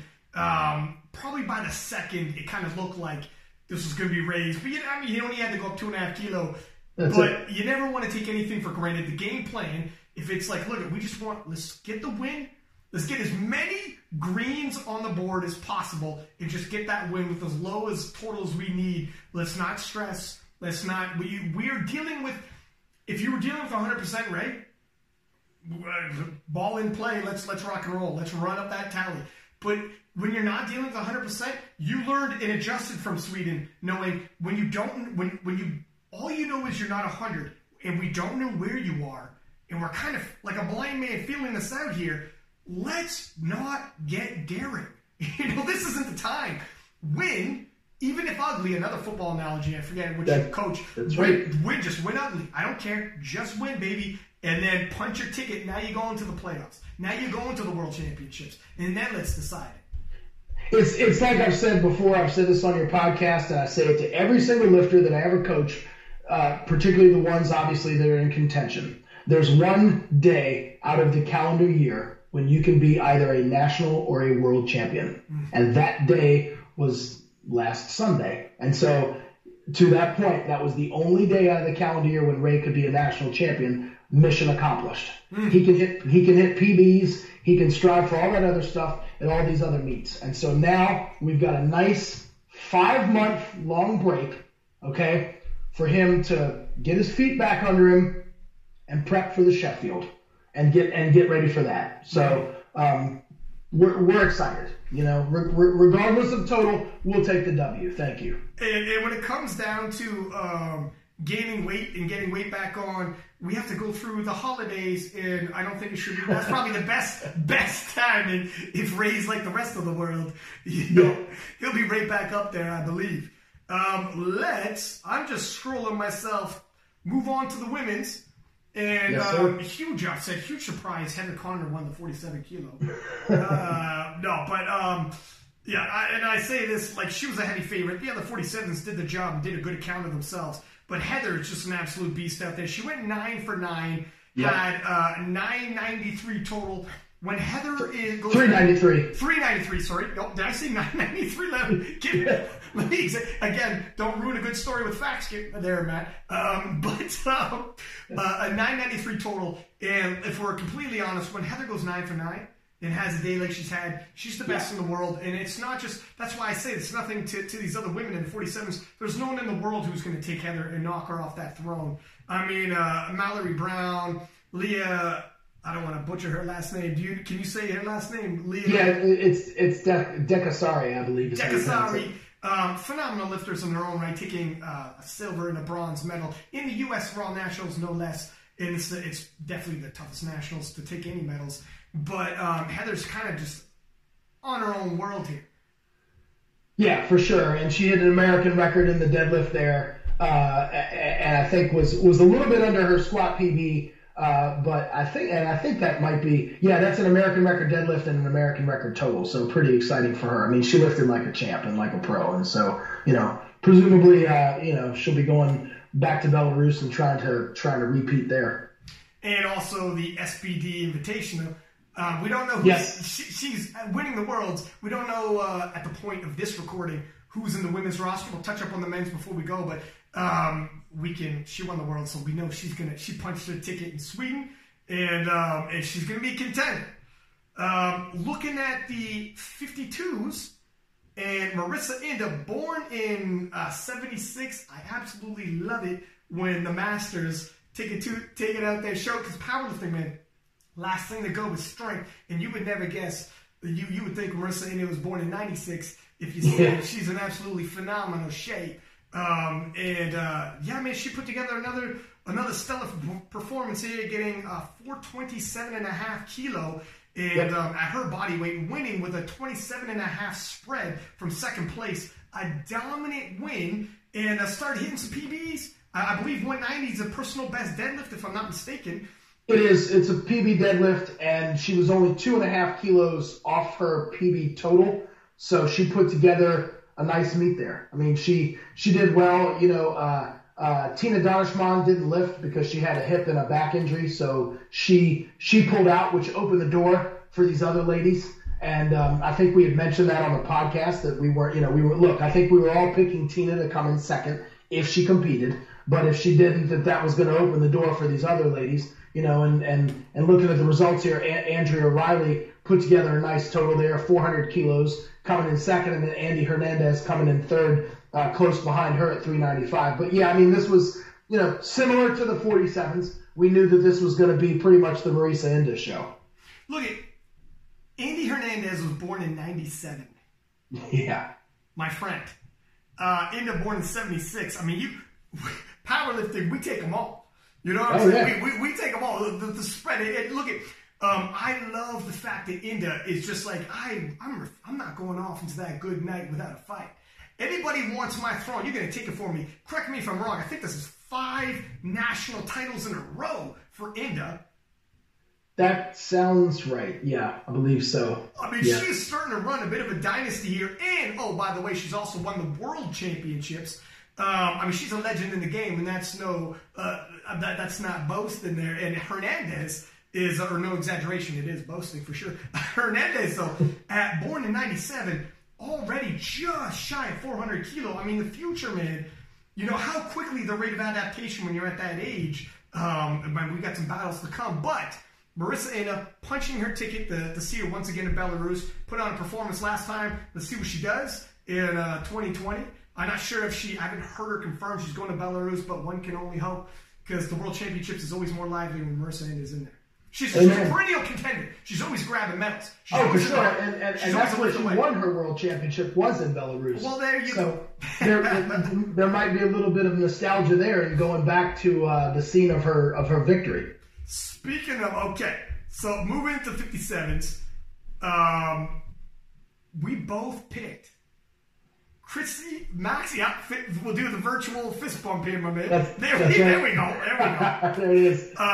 Chrissy Max Power taking the U.S. 57 kilo title and doing with a 442.5 kilo total. A nice jump up from her previous personal best. I anticipated that. She's part of, she's got some great coaching behind her. The gentleman's name escapes me. It's Eric Bodhorn from TSA. That's right. I knew he's from TSA. And, so initially she missed her opening squat. And then a little bit of Brittany also missed her opening squat. And those two obviously finished gold and silver. But those are some of the medal favorites coming in. So it was one of those shakeups. Oh, my gosh, are we going to see upsets happening when some of the favorites start missing some squats? No, that turned out to be the only lift Chrissy missed. And had a fairly comfortable 57 kilo showing, taking that gold medal. I mean, she was 10 kilo ahead, which when you're talking about that, that's a decent spread. That's fairly comfortable, especially when your opposition needs you to miss again. And she just, after writing the shit, never missed and sealed the deal with the 57s. Yeah, she just missed her opener on depth. I believe that was a 2-1 call. And after that, she was a perfect 8 for 8. To your version there, she always she stayed in the pocket. She can just continue to execute, and I could not be any more excited for Chrissy. I mean, she kind of popped on the scene there, at least on the national scene in Orlando in 2017. And I remember that I was the technical controller. That's the guy who stands at the chalk box for her session. And I remember kind of meeting her in the warm-up room and meeting her in that way, and kind of pointing her toward TSA after that. She was looking for some more intentional and deliberate coaching, if you will. And so kind of linking her up with TSA, man. And now this has kind of been, 3 years in the making. So it's really, really I'm excited for her. I'm excited for TSA, for her coach, Eric Bodhorn. We shared some happy hugs and tears of joy there in the warm-up room. So, and I can guarantee you that she's going to Belarus. There's no way she's going to say no. I loved seeing also, because she's Chrissy Max Power, and when she deadlifts, before every lift does the power up. And now it's like, it's not, obviously it's intentional, but she's not doing it to be a little extra, as everyone says. That's how she sets up. She literally looks like one of those anime characters who powers up and then drops down and smashes that dead. And smashed her way right to the 57 kilo title. Super excited to see her lift in Belarus, see what she can do at the world stage, because her rate of adaptation, and she's putting on a lot of kilos onto her total, and we got time. We got some serious time between here and next June. I mean, she could be a whole nother lifter by that. No doubt. We will get ahead of ourselves. We'll leave that for another preview show.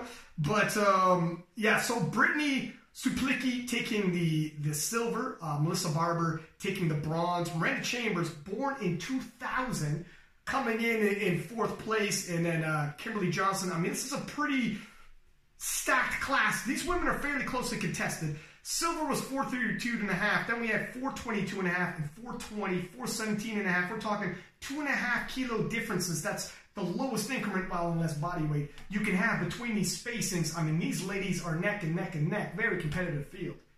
Yeah, we had mentioned, I had mentioned on the preview show that Melissa Barber, being the American record holder there in the deadlift, would have a shot, but that she was going to have to be a little bit more consistent, in order to knock off Chrissy. And so you see, and look, when you just, the score sheets don't tell the entire story, obviously, but also sometimes they do. And sometimes in this case, you go ahead and you look at this and Chrissy made 8 lifts and Melissa only made 5. And so when you have that, even if you are the best deadlifter, you have to put yourself in a position where you can be within striking distance and not have to kind of YOLO on that third one. So Melissa, as it stands, came in third, and Brittany, like you said, took second.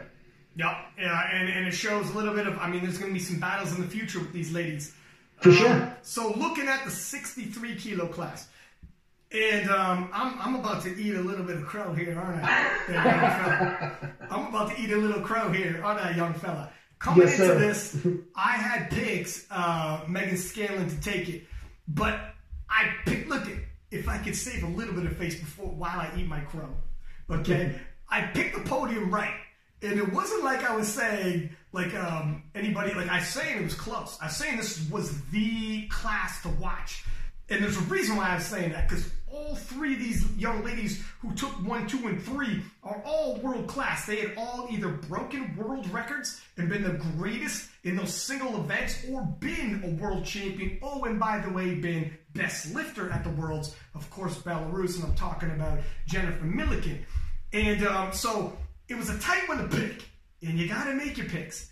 And I picked Megan Scanlon, then Sam, then Jen. Now, Sam was quick to let me know, you picked wrong. You picked wrong.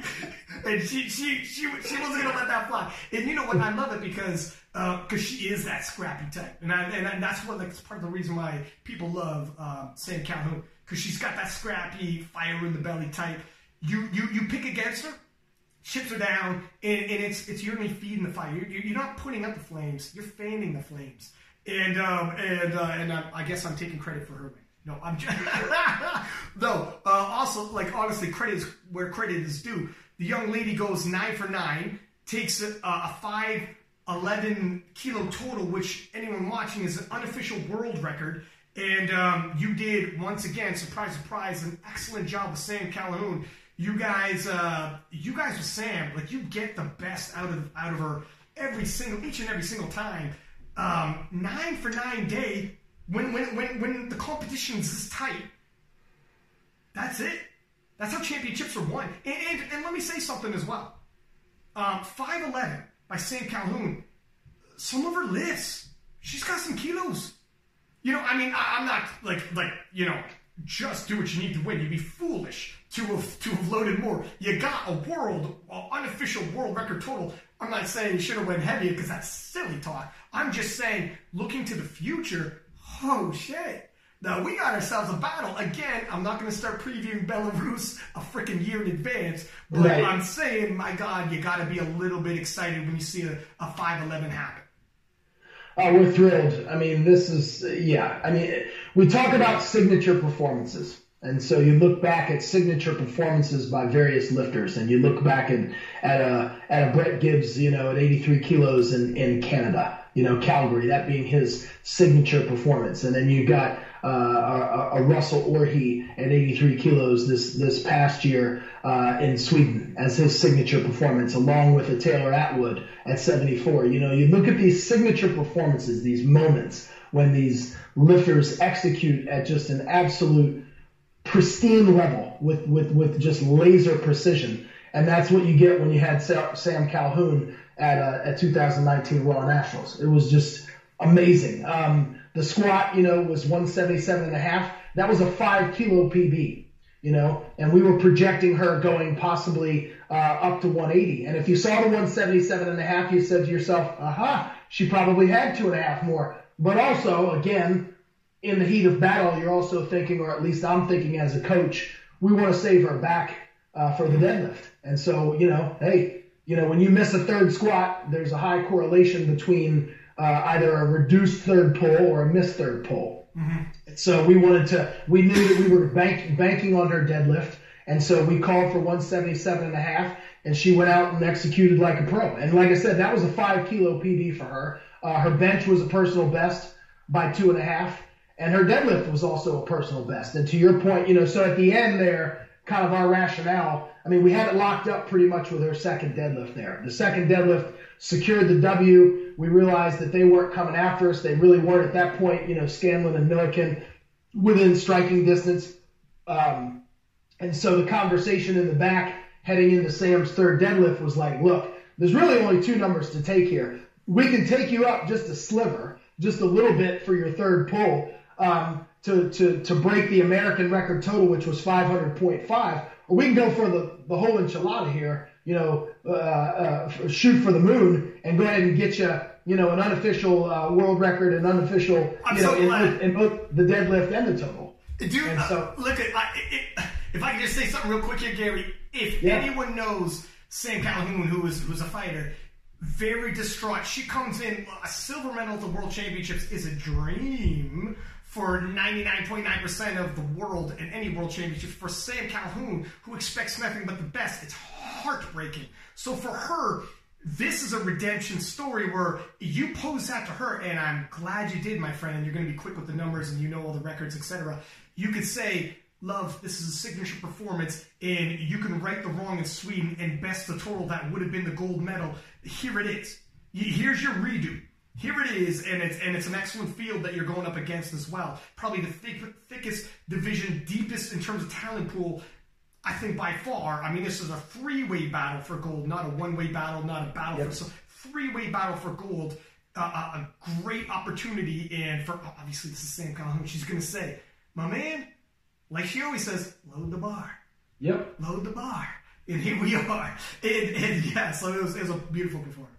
Yeah, it was her signature performance, and she did say load the bar, and she pulled it. And, I think she had a little bit of room to spare. And, of course, this was an unofficial world record for her. And it was just a good time. I mean, it was just she's such a joy to coach because we have the utmost confidence in her. That she's going to go out and execute, and she has the utmost confidence in us that we're going to get the right weight on the bar, and fortunately we did, and she makes us look good. And so, it kind of, I called this one correctly because I said that Scanlon would be in the lead at subtotal, Milliken would be in the middle, and Calhoun would be in third place at subtotal, and it was. And then I told everybody, I said, look, it's going to flip.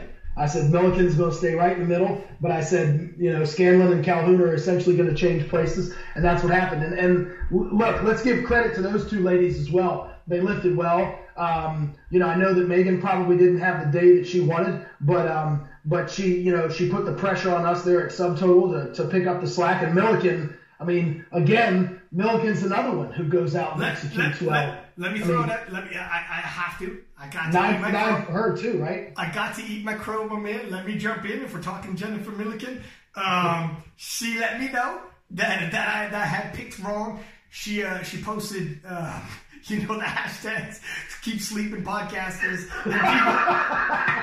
People are tagging King of the Lifts, and That's great. She wrote a blog, and the blog said, the podcast previews got me salty, and she said, my man Matt, she said, my man Matt Gary had me. He had it right, just like you had said, and I knew it was me. Obviously, everybody knew. She didn't say me, but everyone knew. Like, oh damn, she's upset. But yeah, I picked wrong, man. We're talking 9 for 9. She went 9 for 9, posted up 492.5 kilo total. Took a bow, and it was. I mean, this is the toughest division to compete in. And she's taking a silver medal, and she may have. We'll see. May have also solidified herself to go to Belarus. I believe so. She'll we haven't crunched all the data, or at least I haven't yet. But I know some of the national team coaches have. But she's undoubtedly going to be, because Danielle Mello didn't compete at 84, which we're going to get to in a second, the highest alternate. And if she's not the highest, she's, one of the top 2. So. And historically speaking, Matt, remind me, does Belarus treat her right?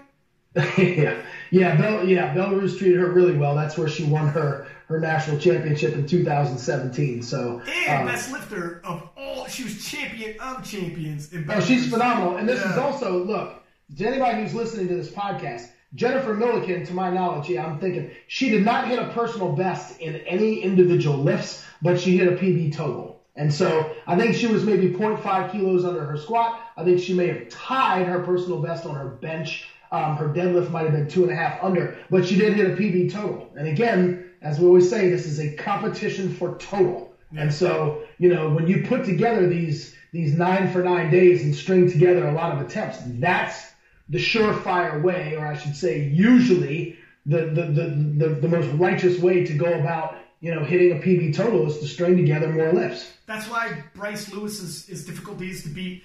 He earned that nickname, Mr. Consistency. He's consistent through all 3 events because he's good at all 3, and he consistently goes, if not always 9 for 9. He's up there in terms of getting the list, getting the most out of himself, hitting even though he didn't go 9 for 9, he still hit a personal best total. And that's in the end of the day, you just need your best showing to win. He is consistent. Jennifer Milliken, consistent, and now she reached the silver medal. Talking about Megan Scanlon. She had a bit of a rough day. She went 5 for 9. That wasn't the plan. But I'd seen some stuff she posted on social media, and she said, look, like you said, everybody's got a story going into this. She came in injured. She was expecting it's going to be rough, and I'm going to load the bar as though I'm okay, because guess what? I have to. If I don't, and I load the bar less, I could go 9 for 9. I'm in bronze, or I can load the bar heavier, miss lifts, and still get a bronze, but I'm going to swing for silver, swing for gold. And when it comes to these ladies who are champions in the heart, they're going to swing that bat. They're going to swing that bat. I will rather strike out and fall on my face while attempting to hit that home run. I'm not hitting to get on base. I'm swinging the bat. So all the power to them, man. All 3 of these ladies, I said it on the podcast, and I'll say it again. All 3 of these ladies, if they haven't won worlds, and 2 to 3 haven't won worlds, they've broken world records and are capable of doing so. And I would be shocked if, when all is said and done, we look at this period of time, this era, all 3 of these ladies will have an IPF world title to their name. I agree. And I hope I backtracked enough for Sam and Jen to start talking to me again. I'm going to have to go read Milliken's blog post, because I haven't read that yet. She sprinkled some salt on my wounds, sir. And she big up you. She big up you. But it is actually, you know what, I'll give more props. It's pretty well written. I actually like how I'm not a huge blog guy. I'm into like podcasts and whatnot. She can write. Yeah. She can spin a good story. Like, she gives you, there's another skill, but it actually, if anyone listening, it's a pretty, I'm going to start reading her shit in the future as well. Jennifer has a really good perspective on competition and what it means to be a mother and kind of balance the two, and being an elite level competitor. And so I have a lot of respect for her and her coach Wade Johnson, and I just love the 2 of them to death. So I selfishly hope that she does make the team as an alternate. Belarus is a long way away. It's expensive. Yada yada yada. I would suspect that not every single person that won will say yes. So we'll see. But, and quickly, we've had her on the podcast, Jennifer Milliken, and we're going to have her on again, and I'll probably have to eat a little bit more crow again. But that's, hey, what a tangle web we weave. This is part of it, man. You want to help push everybody forward, and part of that is the preview shows. People expect a preview show now. It's part of the annual, when the Worlds comes around, when U.S. Nationals comes around, and part of it, the reason why people like it and expect it so much is to hear the picks, and you got to put yourself out there. So I'm ready to eat my crow and do my part, but we will talk about when we have her on, and for anyone who hadn't heard her the first time she's on the podcast, this lady works full-time, obviously a mother and a wife, and trains and won world titles, several-time world champion and champion of champions, gets up at like 4 o'clock in the morning to smash weights and train at 4 o'clock in the morning when you were just coming home from the bar, and then go home and get the kids ready for school and whatnot, and then get ready and go for work herself, then come home, get the kids dinner, and then the whole night, and do the wife thing, and like in terms of like stress and excuses, she could have it. And instead, paints together a 9 for 9 day and rubs a little salt in her boy's 6-pack's wounds. But that's okay. That's okay. I deserve it. And God bless. If it's coming from her, I'll take it. Lovely. So, moving on to the 72s, my friend. You had mentioned before, so we both picked Chloe Dublin. And Chloe Dublin, she won and pieced together an 8 for 9 day, only missing her last lift. It wasn't without a smidgen of controversy. Her total dropped because she finished off 5:10 and was 8 for 9. And her total previously was best, I believe, was 5:19. 20 years old. I had suspected, anyways. I won't put words in your mouth, but I suspected probably 5:19 would go up when you're 20 years old and smashing weights. And she had suspected that as well. At the very least, hold course, even if it didn't go up a single kilo. 5:19 we'd suspected with no improvements would be enough. Didn't expect it to roll back almost 10 kilo on her, and neither did she. And I believe, if I'm not mistaken, talking out of school, everybody's got a story. There's some stories around that. I think she might have there's a bit of a weight cut last minute, and she was like, oh shit, wasn't expecting this, is what it is. Some of these other ladies probably had some stories as well, so I don't want to dwell on that. But Jasmine Penn, who had in Sweden, rough go, juniors in 63 kilo class, was a heavy favorite to win that. Got called on squats, and some people were again, it's like the strike zone changes. In any sport, there's always going to be controversy sometimes with calls. I don't extremely recollect if the squats were in there or not or whatever. I don't dwell on that. I can't super remember. I've called so many sessions. But I remember she pulled herself together like a champ, still had a good day in Sweden, but wanted a bit of a redemption. And this poor lady can't get away from this controversy because, as luck would have it, she had the winning deadlift in her hands. It would have sealed up the U.S. title and punched her ticket to Belarus in the Open. Now, I'm looking at her age, and... Yeah, she's also a junior. Okay, so she still could go to Belarus, but... Yeah. So that's assuming, of course, that Chloe accepts the Open slot, which we all think she will. Yeah.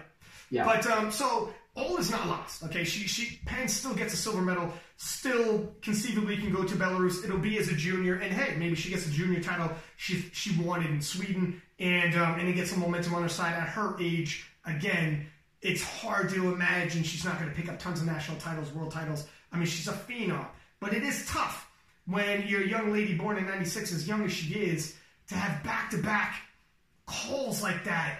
I feel for her. This is sports, it's character building, it's character revealing, and this doesn't say, look, Chloe Dublin, for anybody online you can't take any swings at Chloe, because Chloe's a woman who in Sweden also had the gold all but locked up. And then Ida Ron from, I believe, she's from Sweden, or she's Norway? From Sweden, but yeah. Okay. Ends up Hail Mary pass with her last deadlift, hits it, and takes that gold, because I think she missed her second, if I'm not mixing up my sessions here. And then Chloe, heartbroken. I mean, I was commentating for that, and I thought, wow, I think Chloe's got it. I think there's your world champion. There should be. Chloe was the first lady on the side of the platform to congratulate Ida, despite what had to have been a tough situation. So, I mean, in terms of character, both these ladies, nobody can take any shots at either one of them. It is what it is. This is what kind of happens in sport. Was it a controversial call? Sure. It was a tough call? Sure. And it was a call that obviously ended up splitting the difference between the two of them. Yeah, it was Jasmine's third deadlift at 215 kilos. So she hit 202 comfortably on her second attempt and went up to 215. And I think that was a number that she and her, actually, I believe Michael C. is her boyfriend. So Michael was coaching her, if I'm not mistaken, there. And they put in 215, and she went out and she stood up with it, but she got turned down 2-1. I believe she got called for soft knees, and perhaps they thought her shoulders were back. I've looked at again, as I said at the beginning of the podcast when we were talking about the depth calls with Russ, referees have the best seats in the house. I thought that Russell's first two squats were high. That's what he got called on. And then he came back, and I thought his third one was good. I thought Jasmine's third deadlift was good. It looked good to me. But again, I'm not sitting in the referee's chair. Sometimes you can't see how the knees are. You can't quite see the shoulders from where I'm standing, et cetera, et cetera. So you have to assume that they're obviously seeing something that I'm not and that the rest of us aren't. But her third deadlift did look good, and it got turned down. And that's no disrespect to Chloe. Love Chloe. Have worked with her before. Congratulations to her. She's the Open National Champion. But to your point, let's hope that both of these ladies can go to Belarus and come home with gold medals around their neck. Look, they're a hell of a 1-2 punch. I mean, yes, Chloe Dublin on her best day at only 20 years old, by the time Belarus rolls around, June rolls around, whatever happened that her total dropped, if she reverses the course and works off of 519, you can conceivably see where 10, 15, 20 kilo can be added in almost a year's time. Guess what? That's a winning number. I'm not getting ahead of myself here. They're 72 kilo is stacked. Kimberly Walford will not go away. Do not count on her.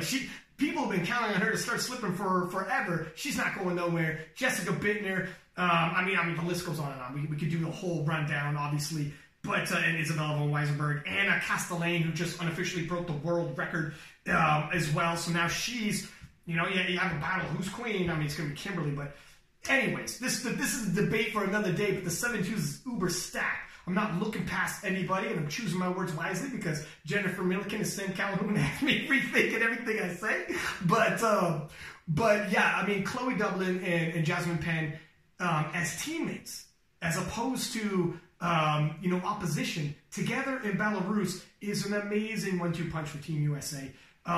They could easily rack up, medals coming home, and look they're both young. They're going to clash again for a national title. They're going to these guys are going to clash over and over and over. You know how many times some of these tennis stars have seen each other at the finals of some of those tournaments? That's what's going to happen between these two. So don't worry about, being able to right wrongs. These girls are young as hell. They're going to be lifting. Look, Kimberly Walford's in her 40s, and these girls are just entering their 20s. They're going to clash a dozen more times. Let's see how it pans out. I'm sure the records will the record books will be shifted back and forth. Also, Salami from New Jersey, and she finished off with a 467.5 and taking the bronze medal, 5 kilo ahead of fourth place finish. So there was, near the end, I mean, it's going to be a bit of a battle for the podium, but definitely the two top ladies in the 72 kilo is where the real battle was at. And you know what? I wasn't expecting a battle quite like that. And again, I got a little crow on my face. And Penn made sure, because Penn was moving up from 63, a junior, so was Chloe. But I didn't think, I thought it might take a little more time. And because she was 63 in June. And I mean, it's a big, from 63 to 72, that's almost 10 kilo. I didn't expect her to adapt that quickly already in October. Well, guess what? Right? Expect the unexpected sometimes, my friend. Having said that, no surprise in terms of surprises. No surprises whatsoever in the 84 kilo class. Once Mello had pulled out and decided I'm not going to be lifting, Amanda Lawrence, even running for her half speed, and I know she wasn't 100%. She probably breathed a bit of a sigh of relief that Mello didn't show, because it's like, oh my God, Sweden. It took these young ladies in Sweden push each other to the absolute limit, and neither one of them were going to be 100%. Obviously, Mello too sick to show, and Lawrence was like, well, I'm not going to argue you into this. Well, all right. And then ended up solidifying the 84 kilo class, and we have... Catherine Ducati came in second, and Ayla Thurston came in third. I remember that. I believe that's the way that I called that as well. Assuming that Mello didn't show, I had those ladies going 1, 2, 3. Amanda, of course, tied her PB that she hit in Sweden with the 613 kilo total.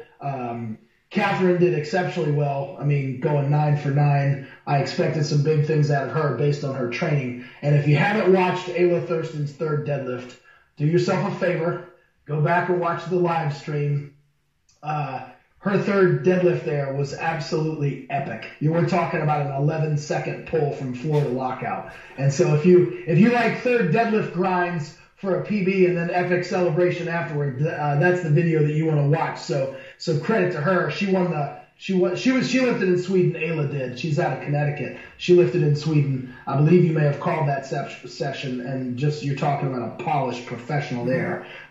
She looks like she's been there before, and so So her third deadlift was pretty epic. That was a lot of fun to watch. So congratulations to all three of them. And it is funny we say like Amanda had quote-unquote off day when it's 613 tying a world record total. For her, that's an off day. I mean, that's the type of phenomenal talent we're talking. 6 for 9. I mean, it's a phenomenal showing. And it's scary to think of the potential for a total for Amanda when she does come in and make all 9 lifts, and the weight cut and the other some of the things that she's got going on behind the scenes that we may not be privy to. Again, look, you want to see a signature performance out of all of these people. Calhoun did it, you know what I mean? And these other lifters do it at their own particular times. You want to see that from Amanda Lawrence, and you want to see what she's capable of. Presumably could knock that total and punch it up higher to, 640 maybe, 635, somewhere in that range. There's a lot of, things that you don't think are possible that these young women, have got it in the tank. But when they make all 9 lifts, it'd be exciting to see what they could do. Moving into the 84s. Now, Bonica Lowe, once again, cinching up the U.S. title, a 630 total. And we were promising a battle in terms of the podium. We got one. Now, Sarah Brenner, another phenomenal, huge deadlift. She had actually called me out saying, hey, show the 84 pluses a little more love in the preview show. I got you. She's like, trust me, it's going to be exciting. It's going to be entertaining. I think you should spend a little more time on it.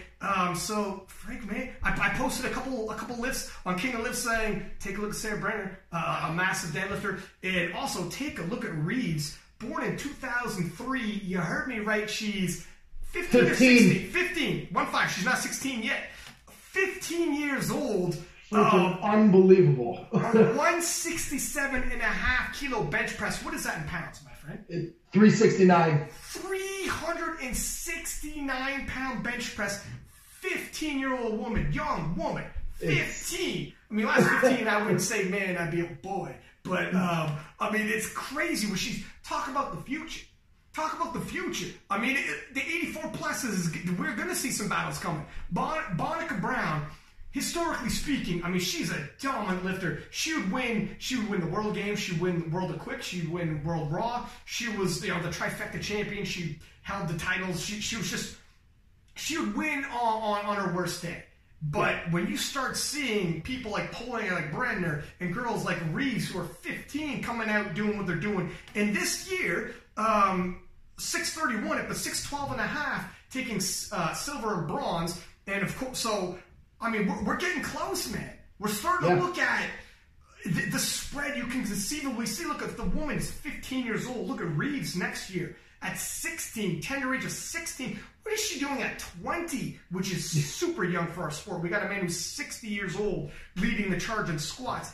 At 20 years old, this lady's, I'm going to be dead 150 years by the time she hits her prime. I mean, it's crazy what she might be capable of. So, yeah, the 84 pluses is starting to heat up. And by the time Belarus rolls around, by the time next national rolls around, we're going to have all types of battles. I don't know what anybody's going to do if this young lady shows up in Belarus. Dude, are they going to give her a gold medal when she steps off the plane? She's going against teenagers. Yeah, it's amazing. It's unbelievable. This class, again, held true to form. We all picked, Bonica to take the gold there. Sarah having that, unofficial world. I mean, she is the world record holder in the deadlift, the 260 kilo. I mean, she put together quite possibly her signature performance. Sarah Brenner going 9 for 9, lifting exceptionally well. And I told you that she was going to have, the deadlift to go into second place there in her hands if she needed it. And that's what she took. She took 260, which is to unofficially break her own world record pull at 257.5.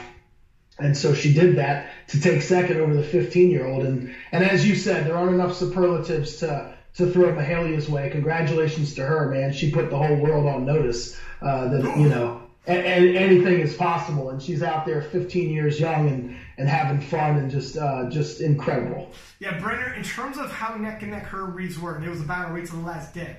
Yeah. Which is like as exciting as it gets.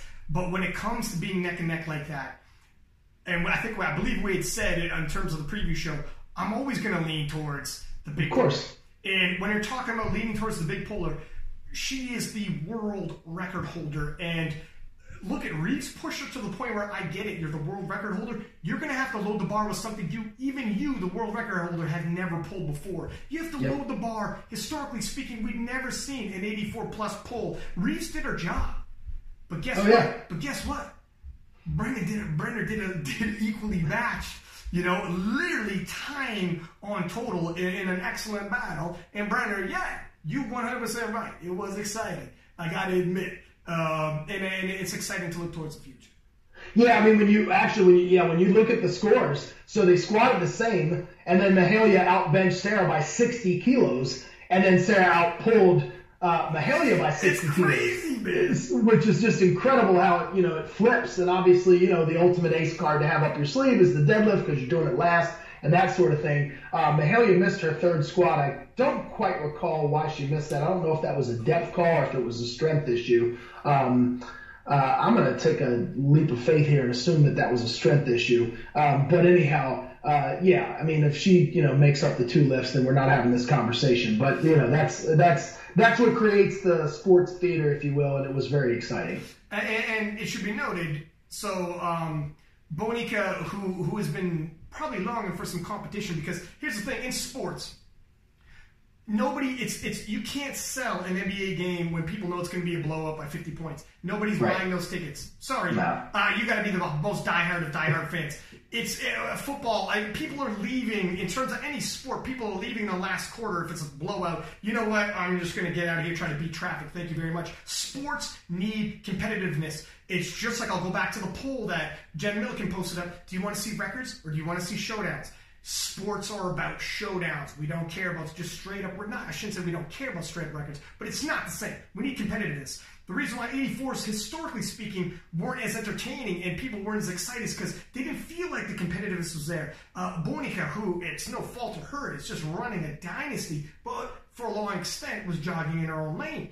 Now we have some competition coming up, and these young ladies are doing some phenomenal lifting. We have some battles coming up for the podium finishes, and I should draw attention.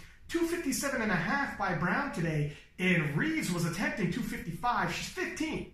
Yeah. Once again, 15. But she's 16, 17, 18, which is just next year, and she's still a kid when we're talking next year, the year beyond. She's going for 255 in her thirds. I mean, Brenner had a battle. Pretty soon, Brown's going to have a battle. The 84s is going to get exciting. And I'm happy for it. And I'll be all over. For sure. So, look, this thing has been running. We've been speaking of running and jogging, we've been running our mouth for a little over 2 hours here. But look, this was a phenomenal U.S. Raw Nationals 2019. The battles lived up. We had tons of storylines going in, tons of storylines coming out, and a lot of reason to be excited to the SBD Invitational and hopefully Belarus. We'll see who accepts the invitation. I had promised, best lifter was Taylor Atwood and Amanda Lawrence. Correct. If you're that's never more prevalent. Some people previously be like, well, don't worry about best lifter. It is what it is. You're using formulas, etc. Well, no, because we're going into the SBD Invitational. We're not doing the preview show yet. However, it's all based off IPF points. And this is a little bit of foreshadowing because both these guys are world champion and they're going to the SBD Invitational. And, we got some battles coming. Now, we got a list. You pull up a list. We know as of recording today who in the men's side is going to be lifting. My friend, can you tell us that list? Do you have it pulled up? I have it pulled up right in front of me, and I'll just go ahead down the list from left to right. If you're looking on social media, for those listening out there, you can go to the SBD's Instagram, and it's their most recent post. So you have Taylor Atwood, Tony Cliff from Great Britain, Brett Gibbs from New Zealand, Amar Kane, he's the world record holder in the 93 kilos in the squat. He's from Kazakhstan. Anatoly, I don't want to butcher his last name, but he's the 93 kilo world champion. Russell Orhe, Eli Burks, 105. David Coimbra, if you recall, from Brazil, who pushed Ellis McLean to the brink there in Canada with that Hail Mary third deadlift. David is no stranger to international competition. From Taipei, you've got Sung Ting Se, who's a longtime 66 kilo, sometimes 74, but major 66 kilo competitor. You've got Clinton Lee, fantastic deadlifter. Charles Okpoko, which I'm really excited to see if Charles is lifting, because I know that he's gotten into physical therapy and was going to take a break for a while, but I think this whole Sheffield thing lured him out of this temporary retirement. And then, of course, rounding out the field, you've got Ray Williams. So, yeah, it's I mean, we had Taylor on who was like, I don't know how long I want to do this. Life gets in the way. I got to make some money. And then obviously Charles is like, look, I got to finish schooling up. Got to start with my career. Well, guess what? Powerlifting's starting to turn into your side gig career. Powerlifting, you start making money. These guys are like, oh damn. Now Charles didn't do nationals, so he's got an invite because he won worlds.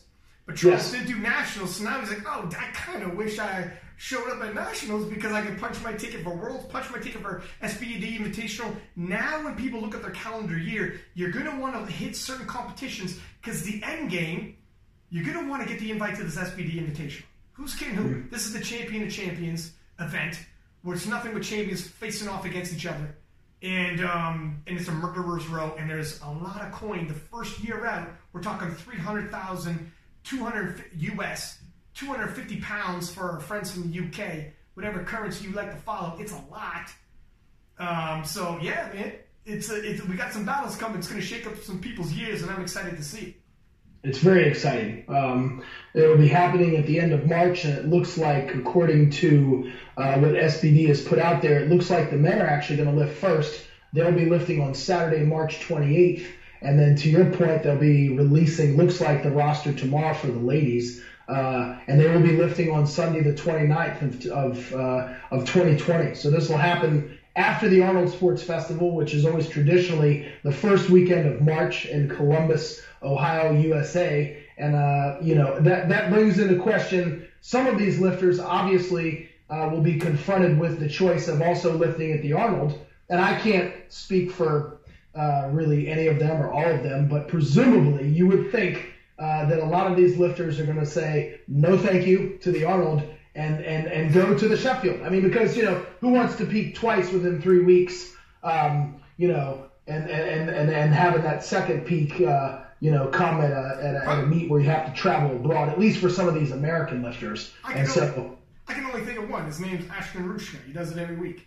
Right, the Ruska Invitational every weekend. Yeah, but it's going to be really exciting to see. I talked to Peter Spence from SBD. He was at Raw Nationals, and I got to rub elbows with him and talk to him quite a bit in the warm-up room. And I know that there's more out there that he wasn't yet willing to reveal. That you had him on your podcast, and he let the rope out a little bit, but didn't want to tell you the entire unveiling, so to speak. And so, yeah, I'm excited to see what the women's roster is going to look like, and then all the other bells and whistles and accoutrements that SBD is going to throw out there. These are exciting times, man. Yeah, it's going to start trickling out there. That's probably the best way to do it if you want to build hype. Oh, yeah, for sure. Don't give away the whole cow. Let them keep coming back for milk. Isn't that right? Or something right like on. that. Am I butchering that? Whoa, you see what I did there? Anyways, so in terms of the women's the following day, in terms of how the monetization, like for records, for first, second, third, it's all going to be slowly sprinkled out as we get closer and closer to the event. But man, I am extremely excited about it. I'm sure we're going to have Peter Spence back on here. I'm sure we're obviously going to have preview shows and all of the lifters who made the cut. We're going to be having invites to have them talk and their thoughts on it. But that's March. That's March. Hey. We're a little ways away. We'll hold off. But the news dropped, and we'd be a little remiss if we didn't touch up on it a little bit. So we're going to, just so everybody knows, we'll have, in terms of storylines that left the U.S. Raw Nationals, have people on here who won, so even if you didn't win, like Nathan Alexander, who has some phenomenal stories, have him on here, have preview shows of the European Championship, recap shows, and have some of these look at, I think we sleep on these Europeans, and Sweden was a bit of a wake-up call, I hope, for everybody, and we can't sleep on them no more. So leading into the European Championship, preview show, and have some of their champions leading into tell their story and talk. And then afterwards, recap show as well as some of those champions as well talking, and then leading into the SBD Invitational. I would love to get Anatoly on here, but my man speaks not a lick of English. I tried to talk to him in the warm-up room, and he's as friendly as hell. I just pointed to my camera for a picture. He goes, yeah. I was like, Anatoly. And he heard his name. He looks up like, you speak English? And he just gave this, uncomfortable smile where he's like, I'm like, don't worry. I pointed my phone picture. He goes, thumbs up. So we're kind of doing the primitive sign language here. But I would love to get Anatoly. I mean, I got Jezza with an interpreter. I mean, I pulled some magic here and there. I got a guy from Iran who was the Asian world's strongest man because I found an interpreter. I will find an interpreter for these fellas eventually. Anybody listening, if you speak Ukrainian and good English, pop your hand up because we need to make it happen. But as usual, do you have any parting thoughts you want to give before we wrap this up? Is there anything we should throw out there? I guess nothing other than just saying congratulations to all the people who, pulled this off. It was the largest powerlifting meet in history, or certainly the largest one that I'm aware of. And this thing keeps growing and growing. And it takes an army of people to pull off a national championships of this size, and having it spread out over the course of 5 days. And just so hats off to the meet directors, which is essentially USAPL brass and all the officials and every single coach and every single competitor who came there and threw their hat into the arena. When you step in there and step on the platform and put it on the line, I think we owe you some respect. And so I just appreciate competition. I love coaching against people. I love being there as just a supporter and somebody who loves the sport. And so I'm excited to see it continue to grow, and I'm excited to see this, SBD Sheffield event take things to a higher level. I appreciate what they're doing. And these are just fun times, man, to be involved in this sport. 100%. I mean, yeah, I like that. You shout to like everybody in the back in terms of like spotting, loading, officials and judges and the meet directors and everybody who puts this together. Everyone stepped up to do commentary. That is a nerve-wracking thing, I can tell you. For sure. I mean, it's easy being on the sidelines and talk smack about any of these individuals when you see any flubs here and there, but it's not an easy gig. None of them are easy gigs. You do your job when nobody's got something to say when you're a spotter or a judge. How many times you got it right and no one says nothing? Well, that's good. How many times people aren't sure about your call and it gets all this attention? Sometimes it's a thankless job. So, yeah, for sure, 100% thank you to everybody involved. And look at all the lifters. We're well over 2 hours here in terms of the show, talking nothing but lifters who performed, and we're just scratching the surface in terms of lifters that showed up there. And you can see how we can't say everybody in every single storyline. There's some people with amazing stories, and people like, you missed this guy, you missed this girl. Man, we'd be here we're over 2 hours already. We'd be here all day. But hats off to you when you showed up. It takes an army to put something like this together, including the lifters and all the coaches and everybody who handled, who don't get their name out there, but you did all that expert handling and when it comes at this level, handling can win you championships. Because at this level, oftentimes, it is neck and neck and dead even, and it's that clutch decision. Who had the proper game plan leading in? Who had the proper ability to adjust? You got 60 seconds after your lift to make your call. It's a beautiful thing, man. It's a beautiful thing. So, and obviously, sir, thank you for coming on the preview show. Thank you for having me. I love being here. You did an excellent job in terms of predictions. How you knew off of videos that Michael C.A. wasn't getting his electrolytes 2 weeks out? How you knew that is insane. That is why you are the master. Michael C.A.'s got I keep saying C.A. That's what Ricky Cho calls him. It's Michael C., by the way. Michael C.'s got to contact you and be like, where's my electrolytes at, man? How I look? Do I have the glimmer in my eye? Because you knew something was off with this young man, but you did an amazing job. We got tons of messages before saying it's going to be Matt, right? Yeah, it's going to be Matt. And afterwards being like, yes, it's here when I dropped it. It's here. You and Matt Geary. And then also messages being like, oh, Matt picked right, you picked wrong, you picked right, Matt picked wrong. Talking and discussion. This is exactly, when it comes to discussion, if it's sports, you're doing it right. We don't ever get personal. But sports, It's that barbershop talk that we love. Who's the greatest? Who's going to be who? That's what sports talk is all about. If your sport doesn't have sports talk, you're doing it wrong. You're doing it wrong. You need to find the medium. You need to find the platform and start getting it going. Because the worst thing in the world is that people don't care. Yep. And that's what some people like, I don't think our division got enough shine. If it doesn't look competitive and people don't care, you know how it feels. you want debate, but you got to be careful what you ask for. Because if you want people to care and you want shine and you want us to debate, we might be picking against you sometimes. It's hard, but this is how you get debate and how you get people to care. You have to have competitiveness. You have to have picks. You have to have debates. And when you're the lifter, or you're a fan of the lifter or whatever, it's a double-edged sword. Be careful what you wish for. Be careful what you wish for. But anyways, my man, thank you as always for coming on. Obviously, we're going to keep in touch, and we'll talk about all the future shows and all the rest of it. But until then, my dear friend, thank you. Sounds like a plan. Thanks a lot. See you, buddy. All right. And just another quick shout out to FusionMuscle.com. Let me just cap it off by sending you there. I'm losing my voice here because we're doing this for so long, and I got 2 or 3 other more podcasts tomorrow to do. However, FusionMuscle.com for all your supplements, creatine, multivitamins, pre-workout, protein, whatever you want, they got KOTL25 for 25% off, and they drop it off at your house. And yeah, we got more podcasts, man. The 74 Kilo Boys, the episode that got everybody all riled up, all of them are coming back, and they had a phenomenal showing. It was one of my favorites to watch, and they're coming back. Dennis Cornelius, Jennifer Milliken's coming back so I can eat my crow. We got tons, man. We're booking people left, right, and center. If you got a storyline out of the U.S. Raw Nationals, we probably reached out, or we're going to. We're going to. Give us a hot minute, though, because God knows it's a lot to cover. Hope you enjoyed the show. I love it. I love it. I love the previews. I love the posts. I love everything about it. And I hope you guys love it too. Until next time, Six Pack Lab it at. Peace.